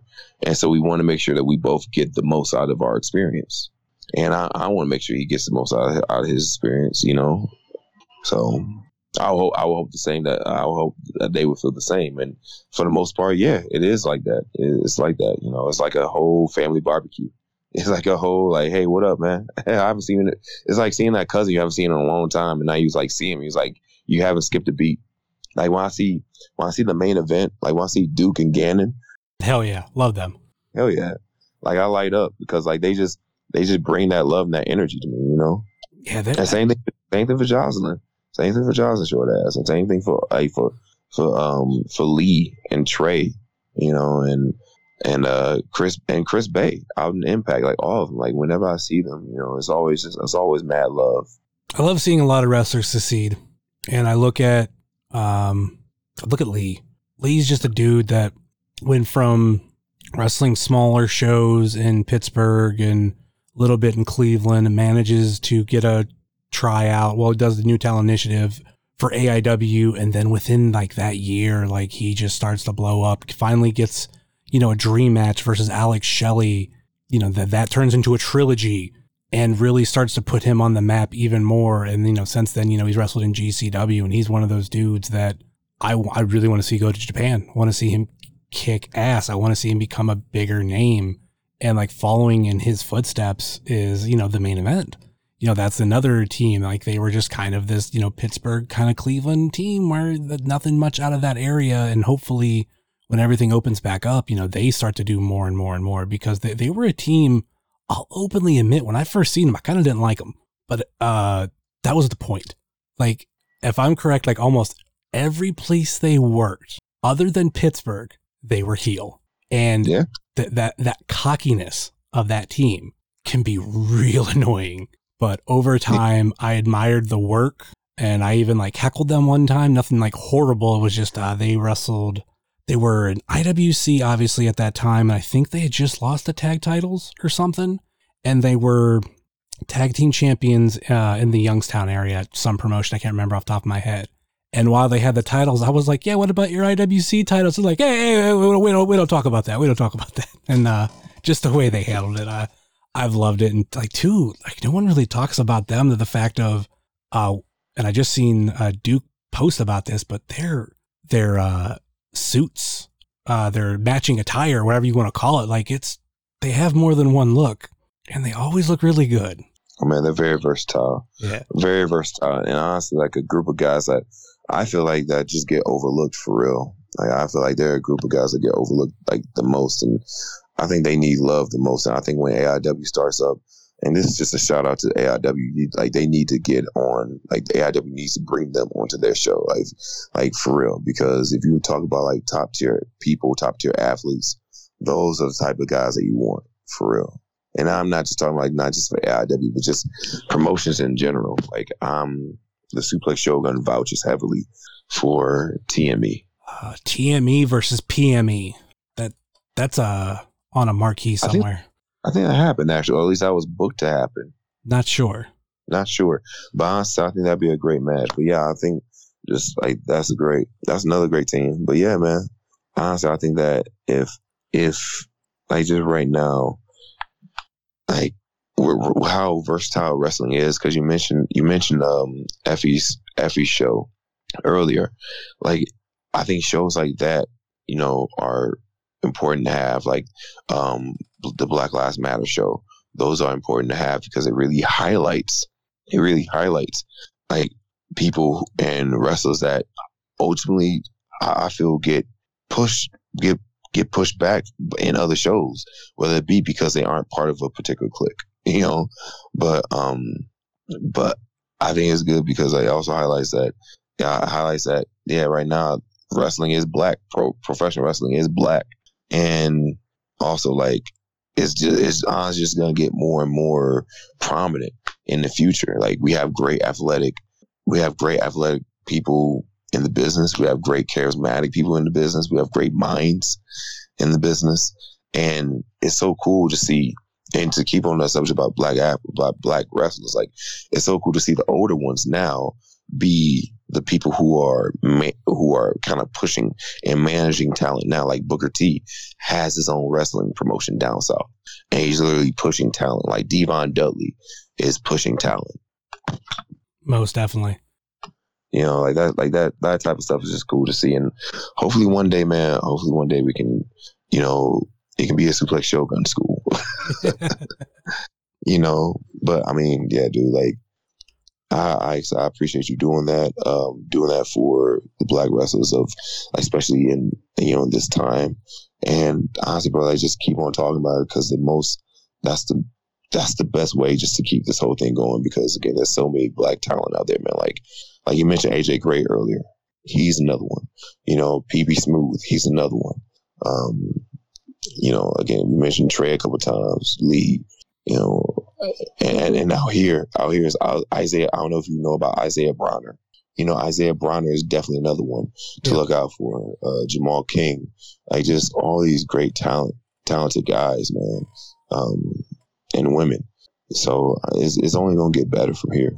All right, let's start to wrap this show up and get into the Fave 5 questions. Hey, this is Booker T, 5-time champ, and this is the Fave 5 questions. Now, can you dig it? Yeah, speaking of Booker T, there he is. Anyway, question number 1. Let's go with, you know what? This is a new question I haven't asked anybody yet. So you get to be the first one. Oh, yeah. Oreos or Chips Ahoy? Chips Ahoy. Any particular reason why? They have variations. I mean, Oreo does too. Yeah, but I mean, Chips Ahoy actually has like Reese's peanut butter and all that stuff attached to it, and yeah, they actually have like better variation to me. Like, I mean, Oreos is the classic one though. I can't deny that. Yeah, and to me, I mean, it just depends on the time of day. It just depends when. You know what? Because sometimes, damn it, you ain't tell me I got an answer like that. I mean, if you ain't tell me I got an answer like that, damn it. I think if you were to ask me right now, I'd probably say Oreos, because one of the last time I had regular Oreos, because I mean, I'm a sucker for trying any new flavor, and that's some of the recent Oreos I've had, which most of them besides s'mores are like good for a one-time try, and then I'm normally done. But give me something regular, whether it be regular stuff, double stuff, mega stuff, all the stuff, love them all. But one of the last Oreos I had that was regular, I like dunked it in milk, and it just seemed to suck up the milk quicker than any other cookie. And when I ate it, it just crumbled in my mouth. So right now I'm more that, but every so once in a while I will get into a chocolate chip cookie phase, and that's all I want. Oh yeah, honestly I like the chunky, crunchy kind. Yeah. And for Oreos, they have a double chocolate fudge, kind of like a double chocolate fudge filling. I love that kind. And they also have a birthday, like a funfetti, like birthday cake type filling. I love that kind too. But hey man, standards is always good too. Shogun is I can variate. I'm good with both. Question number 2. Favorite arcade game? Has to be Time Crisis. Time Crisis 2 for sure. Not sure I'm familiar with that one. Oh man, it was such a fun game. Like it came with the step, the little step pedal, and basically whenever you stepped on the pedal, that would give you cover. Like, okay. So if you stepped on the pedal, you would go into cover, and when you release, you go back into action. You just start popping off everybody. And they had like another remote controller too, where your friend could team up with you. It was so much fun. See, normally when I ask people that question, it's a lot of like your regular arcade cabinet, but that's a little bit different. And then it kind of reminds me of, if I go outside the arcade cabinet realm, one of my favorite ones is Terminator 2. Oh yeah, Terminator 2 was fun too. I didn't play that one too much, but when I did, it was a lot of fun. Another one actually, Streets of Rage. That's a classic one. Oh yeah. I'm surprised no one's ever told me like Street Fighter or Mortal Kombat. Nobody ever said, you know what, man, honestly, I would like to say Street Fighter, Mortal Kombat, but I thought people would say that a lot. I think granted, like, because I asked these questions randomly, I think anytime I've asked it, like I said, it's a lot of the not sideways, but side-scrolling beat 'em ups. Which, I mean, granted, like, it's always side scrollers. But literally, like, most of those are my favorites. Like, all of my favorites were re-released on Xbox. Like The Simpsons, X-Men, Teenage Mutant Ninja Turtles, and Turtles in Time. Oh, they re-released the X-Men one too? They did for a short amount of time. I have a 360 somewhere that still has like that on a hard drive. Holy shit, they released the X-Men one. Oh my god, because dude, that was my out of the three. That was the one. Because I mean, I love the Simpsons one. I love the Teenage Mutant Ninja Turtle one. But that one, oh my gosh, that X-Men one was so much fun. You could play as Gambit, Nightcrawler. Yes, man. I always played as Nightcrawler. Oh, you always play as Nightcrawler. Is that your favorite? Is that your favorite X-Men in general? Actually, my favorite X-Men is like way too obvious, and I didn't know how obvious it actually was. I might get this one wrong. What is it though? Cyclops. Really? His name is Scott. Oh yeah, Summers. His name is Scott Summers.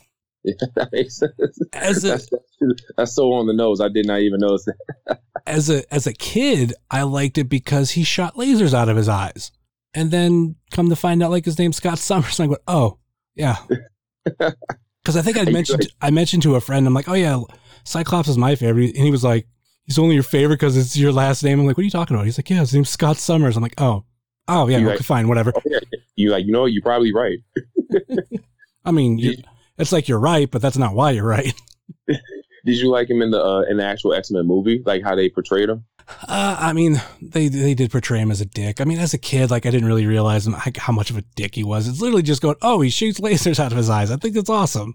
Like, honestly, he was just a Boy Scout. That's the only reason why he came off as a dick, because he was just like, he was trying to be Mr. Goody Two Shoes all the time. And that's why I like Captain America. That's why you like Cap. I do. I was Team Cap all the way. I love Captain America. I'm Team Cap all the way too. Thank you. Like I was the same way, bro. Like during Civil War, I was the same way. I thought Cap was right, and I thought Tony was. Honestly, I have a theory about that whole thing with him sacrificing himself. I thought that because it said you had to sacrifice. Because how do you get the actual like that other Infinity Gem that Thanos had to throw Gamora off the cliff for? How do you get that? Well, in the MCU, and I know it's necessarily not like the comics, but I think with that one, just to get it from the planet that it was, Volmir, is that the right word? The right planet? But anyway, you have to. I feel like Tony sacrificed himself because he loved himself the most.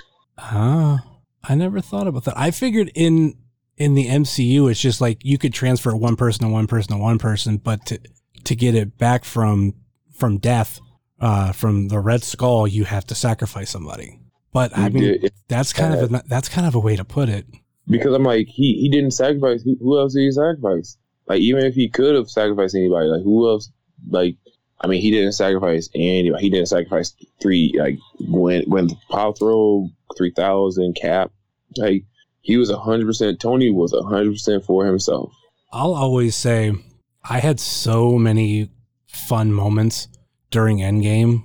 One of them was when Gwyneth Paltrow's her Iron Man character show up. I forget the name of it off the top of my head.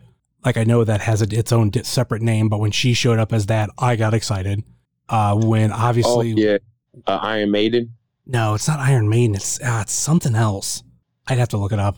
But another one, obviously, like Avengers Assemble, like just that with all the Avengers coming out and like getting to that moment of Avengers Assemble, I had a mark out moment in the theater, because as soon as he said assemble, I was getting ready to applaud, and I didn't care how many people were joining me because I had waited so long for that line.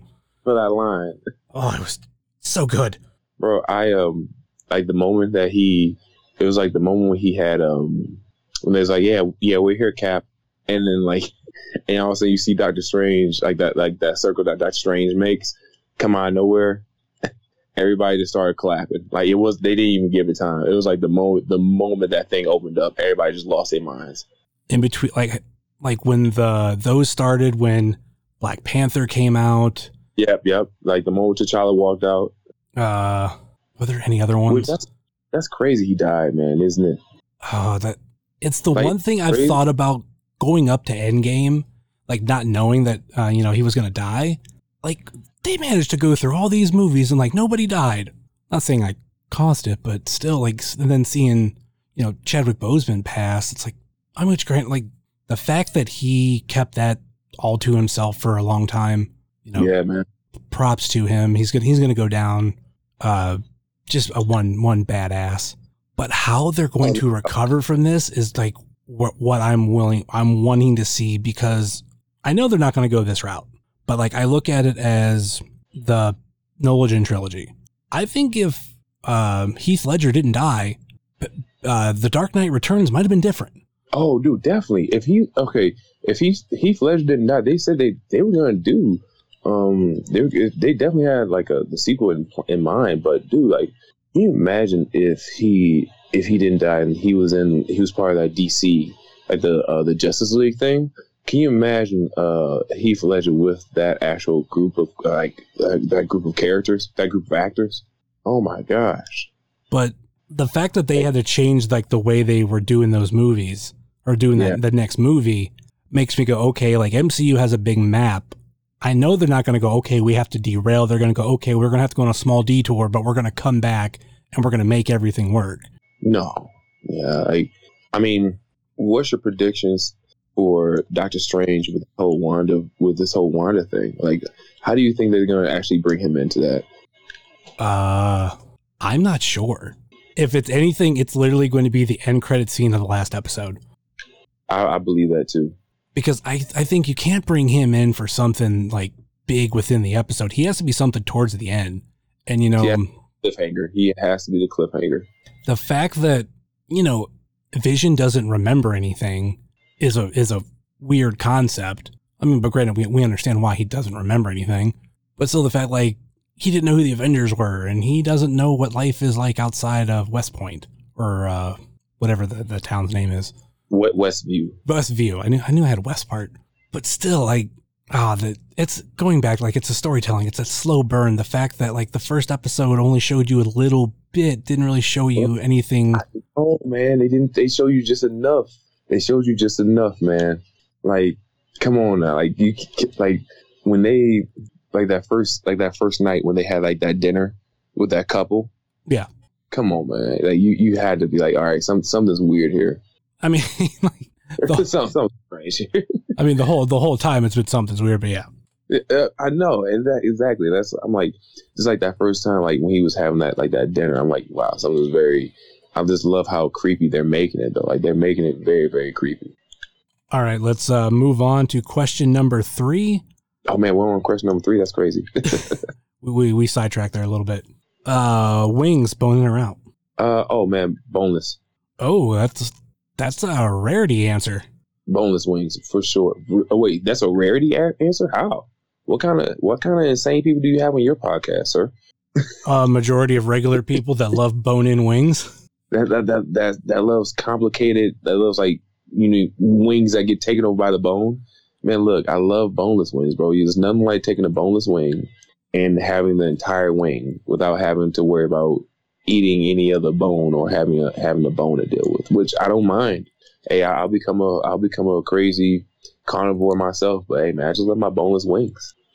I think if I grew up never eating fried chicken and I was handed some wings, some regular bone-in wings, I would think it's crazy too. Well, would you want to? Here's the thing: do you like drums or do you like flats? That's the big question: is drums or flats? Flats all day. Flats. You know what? I'm not gonna lie, bro. I'm a drum person. I love my drums. I mean, I love drums too, but if you had a bowl of or a plate of wings in front of me that's all drums and all flats, I want to take flats because flats are the easiest to eat. They are? Pinch them at the end, stick the whole wing in your mouth, and go from there. No, bite down and then yank everything out, which is basically just mostly bone. Oh yeah, yeah. You know what? That's the thing, bro. At that point I just go for the drum. At that point I just go like straight crazy drum style and just suck the whole and just go for the whole like drum. Just give that to me. But yeah, I'm a simple person, man. Most people say bone in, and then obviously they always go with when they say bone in because bone out is chicken nuggets. They're what's the other one? Chicken tenders. And the best answer actually I've ever heard was they prefer bone in because bone out wings aren't real chicken wings. Wait, they said bone in? Because they're not dark meat. I see that. And I thought that was a really, really good point. Like, not going the chicken nugget route, not going the tender route, or not going like, I just want to get messy route, which, I mean, I've been doing this forever, so that never bothers me. But the fact that they're not actually chicken wings, very interesting. I was saying, like, that's an interesting, what kind of person said this? I need to get the full understanding of this individual, actually. I don't remember who said that, actually. Like, that's a pretty interesting statement to go by, though, because they sound very confident in that too. Like, if it's not, say that one more time for me. If it's not, because it's not dark meat, it's not chicken wings. Yeah, that's a new one. That's a new one for me. But I do think that point is really interesting. That is very, very interesting. Actually, that's an interesting individual. They must be eating good, but they must be eating good. So flats are the way to go, though. For me. For you, yeah. That's unique. Okay, that's interesting. Because again, I'm such a, I just love like my drums. I think that's because I'm blame my mom for that. My mom always made she made a bunch of drums all the time, especially for Super Bowl weekend. Yeah. She made just pounds. I'm telling you, bro, pounds of drums. Like, just imagine your favorite restaurant to cook at or eat at. I order from for Super Bowl weekend. That was my mom. That was my mom for sure. Like, I used to be a drum guy, because especially like growing up, which I don't know if everybody was like this, but you know, they always say, like, I get this part from Chris Rock about how you always give dad like the big piece of chicken. Always. I always got what I always considered the kid's piece of chicken, which was the drumstick. You always get the kid piece of chicken. No, not the little piece of chicken. Well, I mean, as a kid, when you're like, you know, like 6, 7, like a drumstick's perfect. Like, right. And like, actually to this day, because my fiance doesn't like drumsticks, like I always like, all right, drumsticks are mine. But you know, I have a nostalgia when it comes for just that piece of chicken. But the fact that I don't love them as much now in drumstick form. I mean in chicken wing form. I feel that though. I definitely feel that. I guess it can also be taken as a preference too, though. Definitely take it as a preference, because I mean, like, I think for me, for flats, I just feel like I get done with flats so quick. I'm like, I need more meat now. I feel like I don't get all I can from flats. I've seen people for real fight over this, so I'm glad we're having this conversation. I for real seen like friendships get tested over this shit. I mean, at the end of the day, I always say too, like, yeah, I prefer bone-in wings and I prefer flats, but I'll eat bone-out wings and I will eat drums. Like, it's all chicken. It's all good. I love it all. Right. Like, it's still good. Like, good going with that question though. What's your favorite wing sauce? Oh, dude, Caribbean jerk. Oh, okay. Caribbean jerk, man. And you know what? Also, dude, I love me a good buffalo sauce. I'm not gonna lie, I love a good buffalo sauce. Yeah, that's like a good red hot buffalo sauce. I love that, man. For me, when it comes to that, like I'm more of a barbecue person, but I love a good mild too, because that can be a good test for when you go different places. Because if you fuck up a mild, don't eat there. It's bad. That's true. Because, like, I love barbecue, but I can go to a lot of different barbecue or many different places that have barbecue, and it's going to taste different because just the levels of barbecue is crazy. But mild should be like one taste. She says it should be one, which is like a smoky type. I don't know, just like a regular mild. I don't know, man. If I have a mild, I kind of need like the risk of like of it being spicy, like, you know, like it's almost there, but it's not there. Like, you know, like, hey, like we're on the cusp of something here. I need that. Like, okay, have you ever had a like the Carolina Reaper pepper? Fuck no, I hate hot stuff. Oh my god, bro! First off, I love hot stuff, but Carolina Reaper pepper, bro, is so good. I mean, it's good when you really know how to balance out the heat, because some people just like the heat just to have the heat. Yeah. But when you actually actually get it where it's like it's sweet and it's also tangy and it's hot, oh man, muy bueno. Have you done the Quaker Steak Atomic Wing Challenge? The what? Have you done the Quaker Steak Atomic Wing Challenge? I have not, sir. Ugh. Yeah, that's like really hot. Actually, they don't have atomic wings anymore. They have triple atomic wings now. So triple atomic. Oh my god. And what is it? If you got to sign a waiver to eat them. The smallest you can get, which that's why a lot of people go, I believe, is 6 wings. I can't remember. It used to be like for the regular atomic wings, you got a bumper sticker if you ate them. But I think with the triple atomic, it might be a T-shirt now. I'll tell you a story. When we went out to this show out in Chicago, me and a group of Michigan wrestlers, one of them is named Edward DeGlosso. Shouts out to him. Tony Vegas and also Paul Bowser. We went out to this Chicago hot sauce festival, and they were, of course, celebrating all the hot foods. And so I'm feeling good. I'm feeling hype. We're walking around all in our wrestling stuff, just like acting crazy. We go to a booth, and this guy's like, and he has like this booth with this banner that says "hot as fuck, hot as fuck." It's like all in bold letters. I'm like, I don't care. Shogun likes it hot. I walk up, I grab a chip, a tortilla chip. I'm like, yeah, spray some of that sauce in there. My man, he drenches this entire chip in this sauce. He didn't even dip it. He didn't put a little dab, a little dot. No, he literally drowns this chip in hot sauce. I take the bite. I'm not no punk. I take the bite, and then all of a sudden we just go right into emergency mode. We're panting, we're sweltering, we're going crazy. Saliva is just pouring out my mouth. We're trying to rush to get some water. We run past the actual ice cream shop that they had, because they had like a little ice cream hut. And we just went to that, we would have been fine, because anything milk just nullifies that heat. Man, we went right past that. It was, I'm telling you, Justin, you have not experienced true mouth pain until you have a Carolina pepper, until you have actual a whole salsa, the whole salsa chip drenched in Carolina Reaper pepper sauce. It's crazy. That'll be a nope from me. I'm telling you, man. Ugh. It's I like to live my life on the edge, but sometimes I'm like, wow, that was a little bit too much, and that was a little bit too much right there. But it was still an experience. All right, question number 4. Let's go with Step Brothers or Talladega Nights. Oh, Step Brothers. Any particular reason why? Just because I've seen Step Brothers more in my life. Just honestly, yeah, like that's actually kind of funny. I've seen Step Brothers way more in my life than I have Talladega Nights, even though I've seen Talladega Nights a decent amount of times.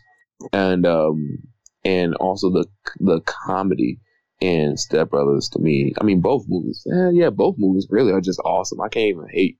Like, both movies are just amazing. But Step Brothers is, I would say, if I had to choose one, it'd be Step Brothers. If I could choose an option C, it'd be The Other Guys.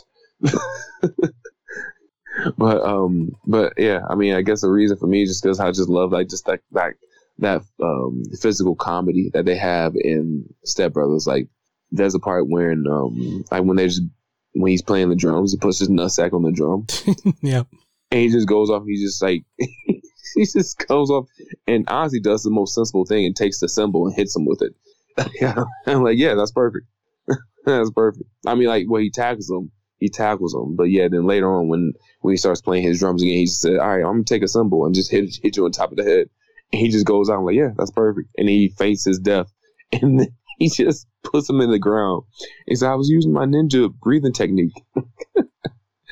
I was lowering my heart rate. I mean, they're both equally as funny, and that's like the thing with asking people which one they want to pick. I mean, most people are stuck between them. They'll like one just a little bit more. I've only had one person say that Step Brothers is the worst movie ever.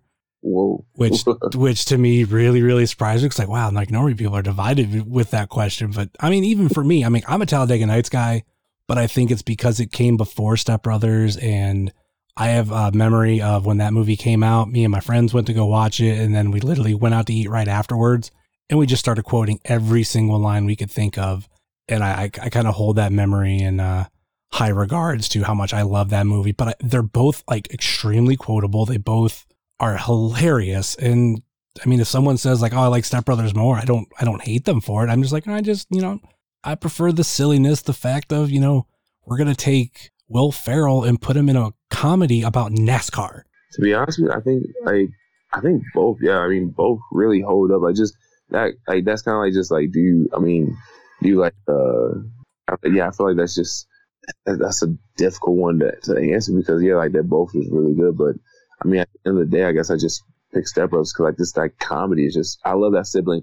The sibling comedy is what really draws me in, because I do have siblings, and I have, like, with our frat brothers, our frat brothers literally just, we quote that movie. And now as you mentioned it, like, we quote Talladega Nights for sure, especially that the food scene when he had Baby Jesus, when he was talking about Baby Jesus. Yeah. But like Step Brothers, I just find myself just quoting that movie just as much also. I guess like, but I guess also that's why I just toss like The Other Guys in there for real, because like to me I just felt like The Other Guys just is one of Will Ferrell's top comedies also. I mean, it's a little bit on the nose sometimes with Mark Wahlberg, but to be honest with you, all those comedies have something that I really love. Like, oh man, the Catalina wine mixer. Yep. The Catalina wine mixer. I love it. I love it. Like the brother on that too. The younger brother, Derek. Like, if I could be, if that could be like a person was like, hey, just be a douche. That would be the perfect douche to model yourself after. Yeah, they're both. We could go down a rabbit hole just talking about the funniest parts of both of those movies.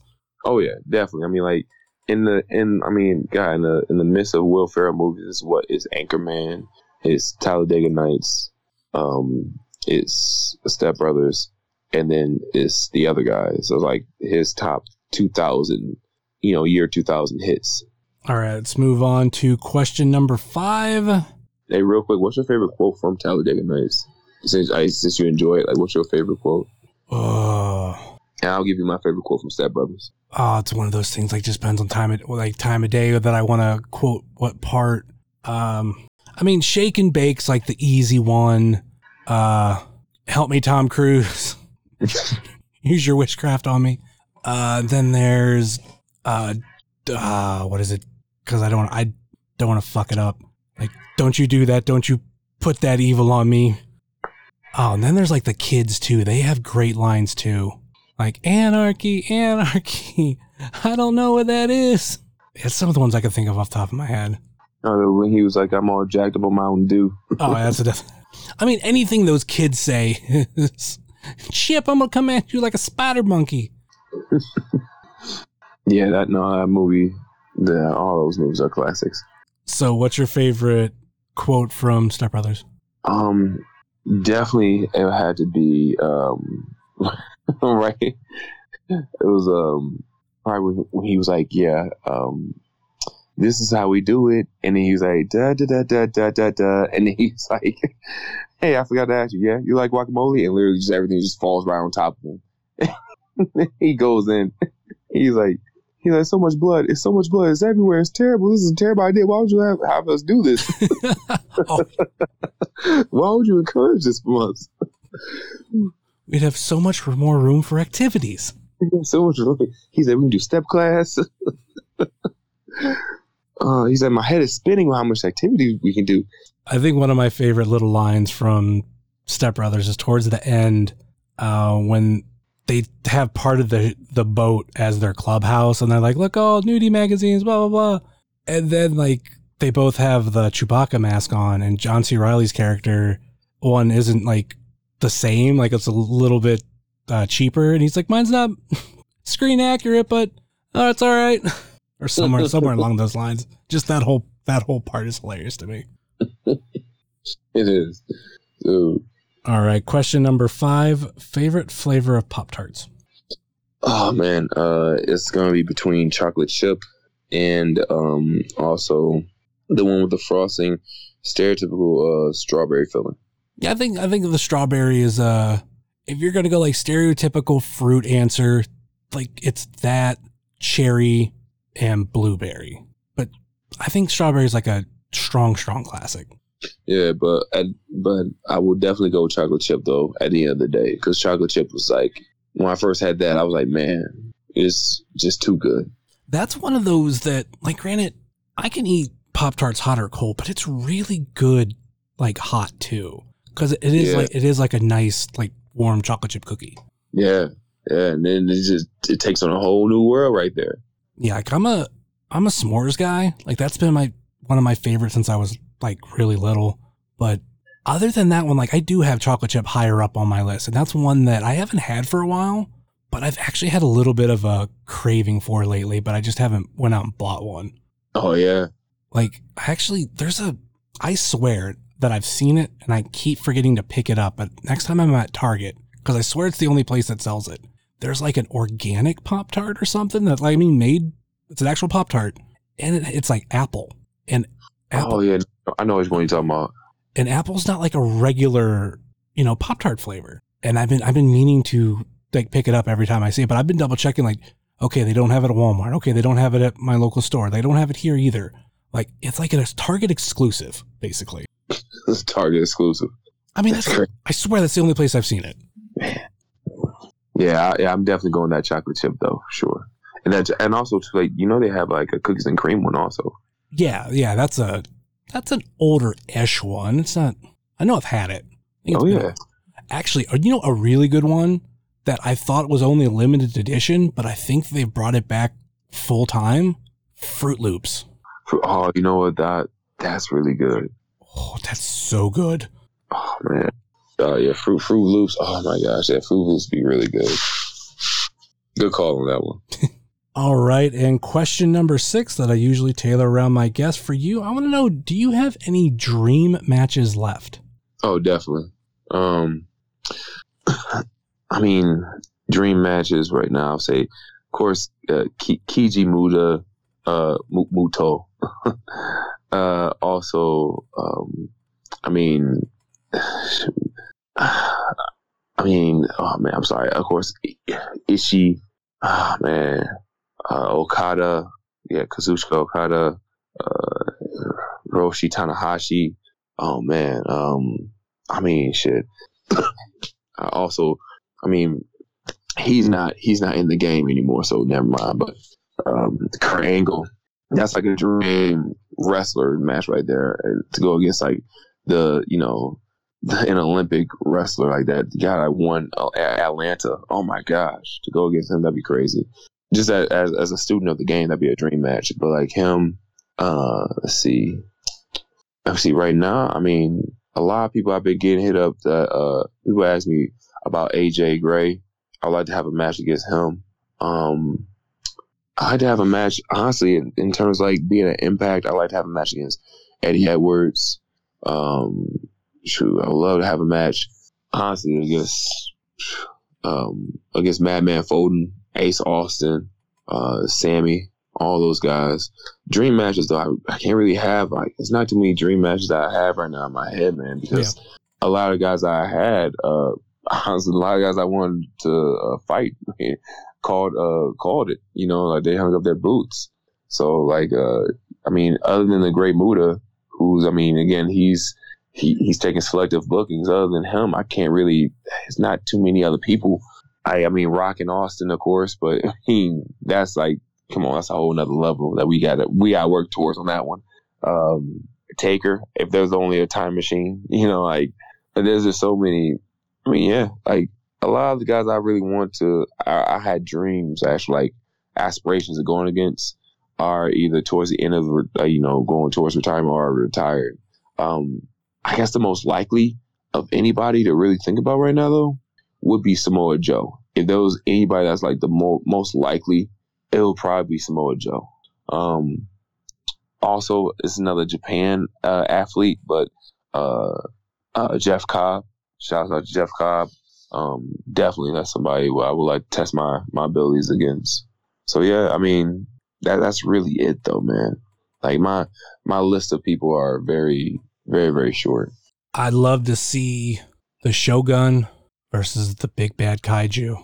Jack. Oh yeah. I did see you. I retweeted that. Yeah, man. And yeah, honestly, bro, that would be a lot of fun too to face Kaiju. If we can get that going, if Ring of Honor and Impact will be able to work on anything, get that going, that'd be great too. But I mean, if not then later on for sure. I mean, that, or if you guys got a booking outside of both of those. Yeah, man. Possibilities are endless, but I mean, for real, I don't have a preference, man. I just want to go against whoever think that they are the baddest and whoever's at the top of the game, for real. Like, there's a lot of guys I down south in Florida, of course, tearing it up. A lot of guys out in Indiana tearing it up. A lot of guys out in Nashville and Texas and New York tearing it up right now, man. Like, yeah, there's a lot of great matches, a lot of great possibilities right now. I think the idea of you versus O'Shea Edwards is more of like a monster battle. And like just that aspect alone is cool. Like I like to try to think of matches that have some sort of like theme to it. Like I have a bunch of dream matches on my phone of just ideas that I thought of, like, okay, this would be kind of a fun match because these go together because of this. Yeah. No, I feel you. And like, I mean, for me, I'm kind of like I want to just tell as many stories as I can with as many people. So I mean, even if that person is not even near me in terms of style, like even if we're like completely polar opposites in terms of style, I want to be able to have that match because I feel like we can really, really get something going and tell some good stories. All right. This episode has gone on a really, really, really long time. Any final thoughts or last minute plugs before we go? For sure. Honestly, let me do my stuff real quick. Well, ladies and gentlemen, this is Suplex Shogun Jackson Stone coming in real quick to say what's up to you. I want to thank you guys so much for tuning in, checking out, and listening to our conversation. Me and Wrestling Cheers. Much love to you guys. If you want to find me at my Instagram, Jackson_Stone313. My Facebook, just type in Jackson Stone. My Twitter, just type in Jackson_Stone31. And just find me on YouTube. Just type in Jackson Stone Wrestler. And so again, shout me out, shoot me any questions, hit me up. I'll be getting my website up soon. Find me on ProWrestlingTees.com as well.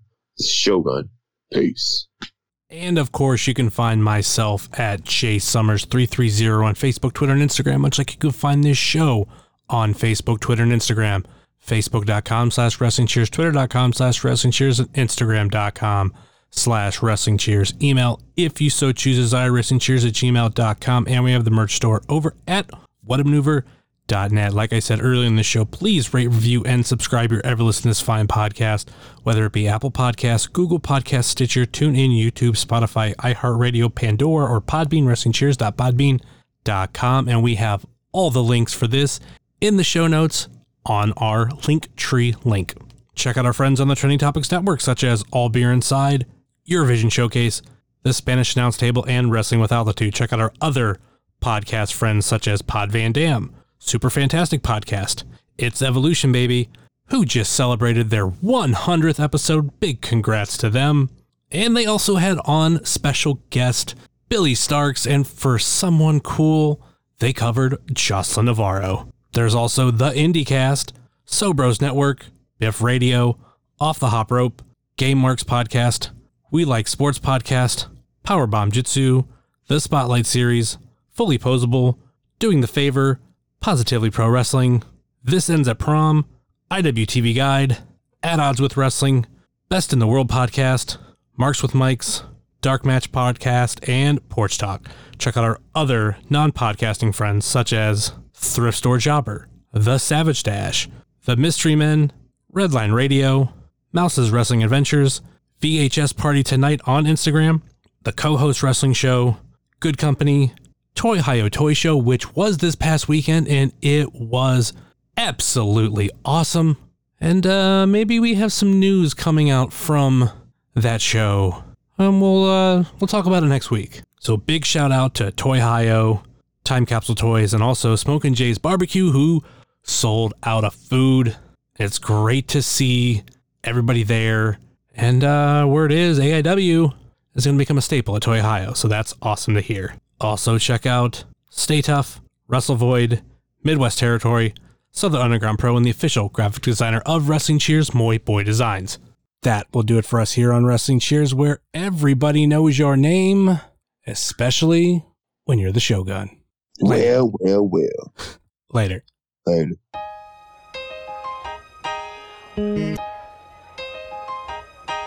It's the Wrestling Cheers. Get up on your feet, brightening your day in the middle of the week. And you gotta love the show. Yeah, you know it holds a title for the best podcast talking wrestling in Ohio. Finishing a cold one, take a load off. We ain't all about the prohibition like Josh, so we cheers. And then we sit back. Other shows are in the trash, kinda like they Nick Stapp. Like the name is Matt Justice, wearing all the gold. Wrestling Cheers is coming to a close. The #1 podcast going in the game. And one day everybody's gonna know the name. It's the Wrestling Cheers. This is Platinum Max, signing off. Ohio, good night. The world, good night. We love you. We'll see you next week.